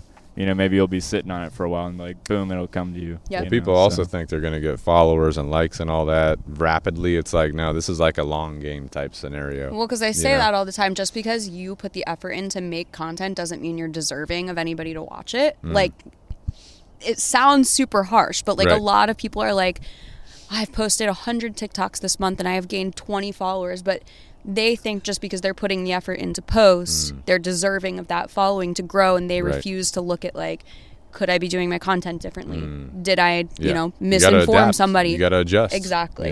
If what you're doing. Even if you hit those like peaks, like let's say you get a viral video like that gets 1 million plus views on TikTok or whatever, at some point you're going to start down again. Your views are going to go down, and then you like don't get super critical on yourself. You have to understand like, it's like a graph. Yeah. Like the social media is a graph. TikTok that I posted is at like 300,000 views right now, and the one I posted yesterday has literally been stuck at 300. Yeah. Like it just happens. Like that, because there's not a one size fits all, and a lot of people, when you see somebody who constantly has like 1 to 5 million views on every single one of their videos, it's because they've established themselves so hard into that specific niche, and people like them. Well, they might have 8 million followers too. Right. So it's like a portion of their followers are what's watching it. And that's the thing is like, I hate the like vanity metric of having a certain number of followers, because it literally doesn't mean anything. It doesn't mean that more people are going to see your content. It means that you now have somebody interested in you. And I tell everybody, like, your goal, because so many people are like, oh, the Instagram algorithm hates me, it's not showing my content, when really your goal should be with creating this content to get people to seek you out. Like, I want people to open Instagram every day and physically type in K9 Revolution to see if you guys have posted anything new. That should be like the relationship that you're trying to build with people, not necessarily relying on Instagram to push you. Yeah, because like I use Jenna Marbles as the example. If you guys remember her from YouTube, like she put out videos every Wednesday, and every Wednesday I was sitting there ready to watch this video, whether it had anything to like. One of them was like her like rhinestoning her face, and then the next one was like dressing her dogs up, like just the most random shit. But because I loved her, I was so ready every Wednesday for that video. So it's like I would rather be creating that connection with people where they're seeking you out specifically than relying on the platforms, because that's when you'll see the does really well, does not so well, does really well. Which is okay. And that's like totally normal. Because a lot of people do think like, oh, this is it. Every video from now on is going to get these views, and it doesn't. And it's like disappointing, but it's the reality of it. Oh, good to go. Well, Lex, before we get your closing comments, how was your first live podcast? Oh my God, it was so cool. You like the live versus the video or whatever you done? I do, I've done all of mine through Zoom, so this is way more fun. Good to go. I'm glad to have you out here at the property. I'm happy to be out here at the property. We had the guineas for a while. They're gone now. They've moved on their patrol somewhere else. That's so funny. But what are your closing thoughts, closing remarks? What do you got for us? Well, first of all, thank you for having me out here. Thanks for coming. Honored to have you. Of course. I mean, I think you guys are absolutely crushing it. I think your social media is so funny. It's a perfect mix between being that educational and being the entertainment while still kind of like building your authority there. Like you're not, sacrificing all of your authority just for like the views and being funny and like just relying on the dogs to get you views. Like I think you guys are amazing at putting your own touches on things. I mean, if I could say anything, it's treat social media like a diary almost, especially if you're trying to build, a personal brand on that side. And I don't mean diary like go on there and like cry on your story or anything, but like treat it like it's a friend. And especially for business owners too, I want you to treat your social media like it's an extension of your business. Like, because I'm really big about like the mindset on things. And like if you are waking up every day and you're like, ugh, I have to post on Instagram today. Nobody's going to like it. The algorithm is going to show it to anybody. Like that's the energy you're going to get back. So if you wake up every day and you're like, you know what? Social media is a place for me to find my people. I'm going to post this video. It's going to get me 10 leads. Like I have 10 DMs right now that I can't wait to answer. Like make it exciting. And it's hard because I know that it's not exciting to everybody. If you need help with anything, feel free to DM me about anything. I always answer them. It might take 2 to 3 business days, but it'll get answered. But that's the other thing too, as a small business, as a business owner, as a media manager, things, time burns very quickly. You don't get to you're not able to respond to DMs or things that quickly. Text messages, they fall off, DMs fall off. I always mark things unread until I can get to them. Too. Emails, I might read them, see if it's an emergency. If it's not an emergency, I might unread it so I can get to it later. So don't be upset if someone doesn't respond to you. But there are businesses out there that never respond, which is crazy to me. Right. And that's the thing is like, like you said, if you have this video that's getting 10,000 comments, you don't have to sit there and respond to every single one of them. But like on just like an average day where there's a post and there's 6 comments of people being like, this is great, this is awesome, thank you for posting this, like those things you should be responding to. Because the other thing too is like you can hire somebody to just answer your DMs and do your engagement, but to me it's so inauthentic. Right. Like if I had somebody in there answering my DMs, people would know immediately if it was me or not. So like that's why I'm like, I'd rather, you know, have a little bit of a wait time to answer. Yeah. But you know that you're talking to me. Right. Absolutely. And I prefer that with businesses too. So whatever effort you can put in, I know it's a lot. I tell everybody, if you need somewhere just to like get yourself started, again, look at what you've posted and what's done well, but start a note on your phone. Like literally start that simple. And just every time you think of something, every time you see a video that you like, copy the link, paste it in there. Yeah. Audit later and figure out why you liked it and just kind of give yourself that bank of ideas to go back to, because everybody's always like, I don't know what to post. Yeah. Start that bank. When you have an hour one day to sit down and record something, knock out all of those topics. Yeah. And then you're good. Good to go. Yeah, start simple. That's my thing, is I like to keep shit simple. One piece of the puzzle at a time. Exactly. Don't overdo yourself. Yes. You know, take one piece, do it at a time. Maybe you have to grow your team. For sure. Maybe you have to bring in someone that's you know, like a independent contractor type person, like a manager to come in and assist, but one puzzle piece at a time and grow your community, grow your platforms, you know. Because that's what I tell everyone. Like everybody, you know, you'll see a lot of people say like you have to be on this platform and this platform, and you do. Yeah. Yeah. But if it's just you, it's not realistic, and you're going to end up spreading yourself and your content too thin. Right, right. So then you'll burn yourself out, then you'll be going down. You know, it's like stairs. Like get to the one, you know, quote unquote, master your Instagram strategy, then go up to TikTok, then go up to YouTube, then start a podcast. Your email list should probably be somewhere in those first stages. Like there's just so many different things, and that I always like to say, just vet your resources before you're like purchasing $1,000 courses that teach you how to build an email list. Yeah. You know, absolutely. Look into who you're trusting, for sure. Good to go. Well, appreciate it, Lex. So for me, what I've tried to do with our podcast is talk about some of like the sponsorship things at the end, because to me, I feel like if someone's listening this long, maybe they want to listen to it, maybe not, they can just turn it off at this point. So Pack Talk Podcast is sponsored by Canine Revolution Dog Training. Fancy that. Fancy that, you know. But also Canine Revolution Apparel, so we have our apparel going on as well, and people can buy that on Amazon. It was super important to me to get that on Amazon, because for me, if I'm buying stuff, I'm like, Amazon is where I go. Oh, 100%. I do not want to go to any stores if I don't have to, because I don't have time. Right. You know, ship it to me, deliver it, I'm good to go. So that was our priority. So we do have dog training shirts, we have guinea shirts, we have chicken shirts, we have hoodies, we have rain jackets, we have mugs. We have all kinds of stuff on there, so if you haven't, Lex, check it out. I will. But if you're listening to the podcast, that's one way you can support the podcast. And one of my favorite shirts that we have is our Good to Go shirt. I love it. Because I love saying good to go for some reason. Catchphrase. It just, you know, became a habit for me. I say it all the time. And then one time I told someone, that's not good to go. They were like, I've never heard you say that. It's not good. It was when I was training with them and their dog. I was like, that's not good to go. And they were like, upset that I said it's not good to go. Then I was like, hey, don't worry about it. Don't worry about it. You know, we're good. So anyway, so we do have a Good to Go shirt. You can get that on Amazon.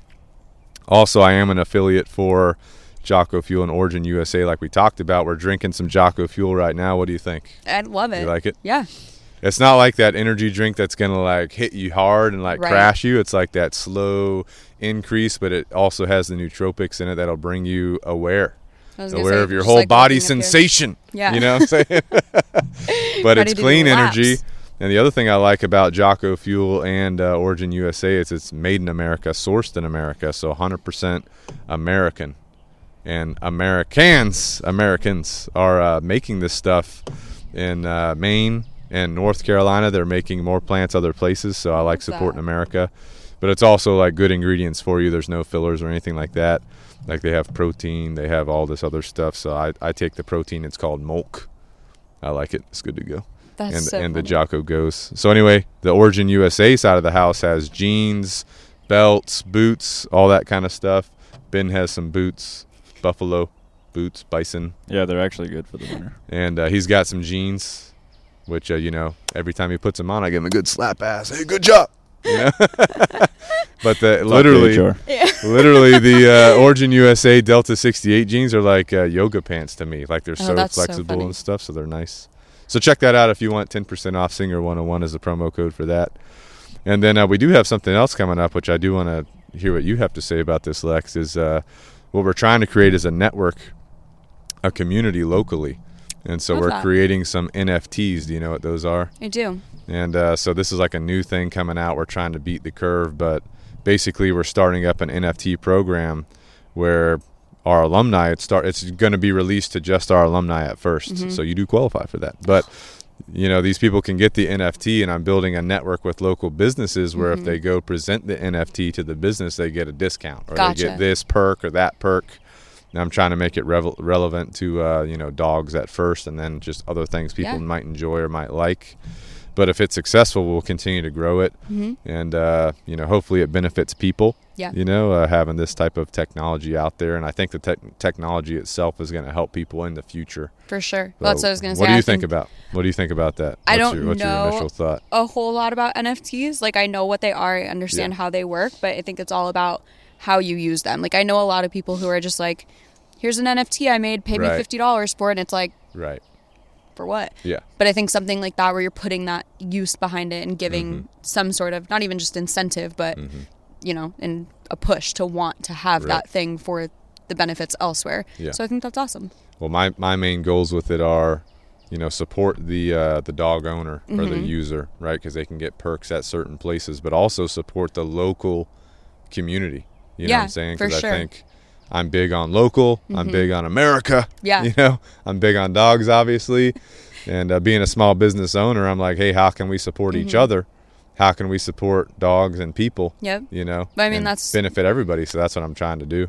Like I said, like that word of mouth and traditional face-to-face marketing, I think a lot of people forget about that and forget how powerful that can be. So something like that, like I try to encourage my clients to do, like one of my recent clients is doing right now, like they have a special package that you pay X amount and you get a service from her and you get a service from somebody else at a different location. Oh, nice. So it's like, they're sending their people over there. Same and their type people, of thing, community thing or referral program or something like that, Yep. So anything that I think can get other people or other businesses involved shows that you're putting in that initiative. Yeah. I love that. Good to go. Yeah. So if you guys are listening and you're interested in getting into the NFT program, we will be launching that soon, but you can reach out, ask questions about it. We'll send you some information. But also, if you're a listener, we really appreciate you. Not you guys, we appreciate you. Exactly. Right? The listener. And if you enjoy the podcast, please rate us, please review us. That does help us reach more people. Send us your feedback because we will listen to that. You can get in contact with us.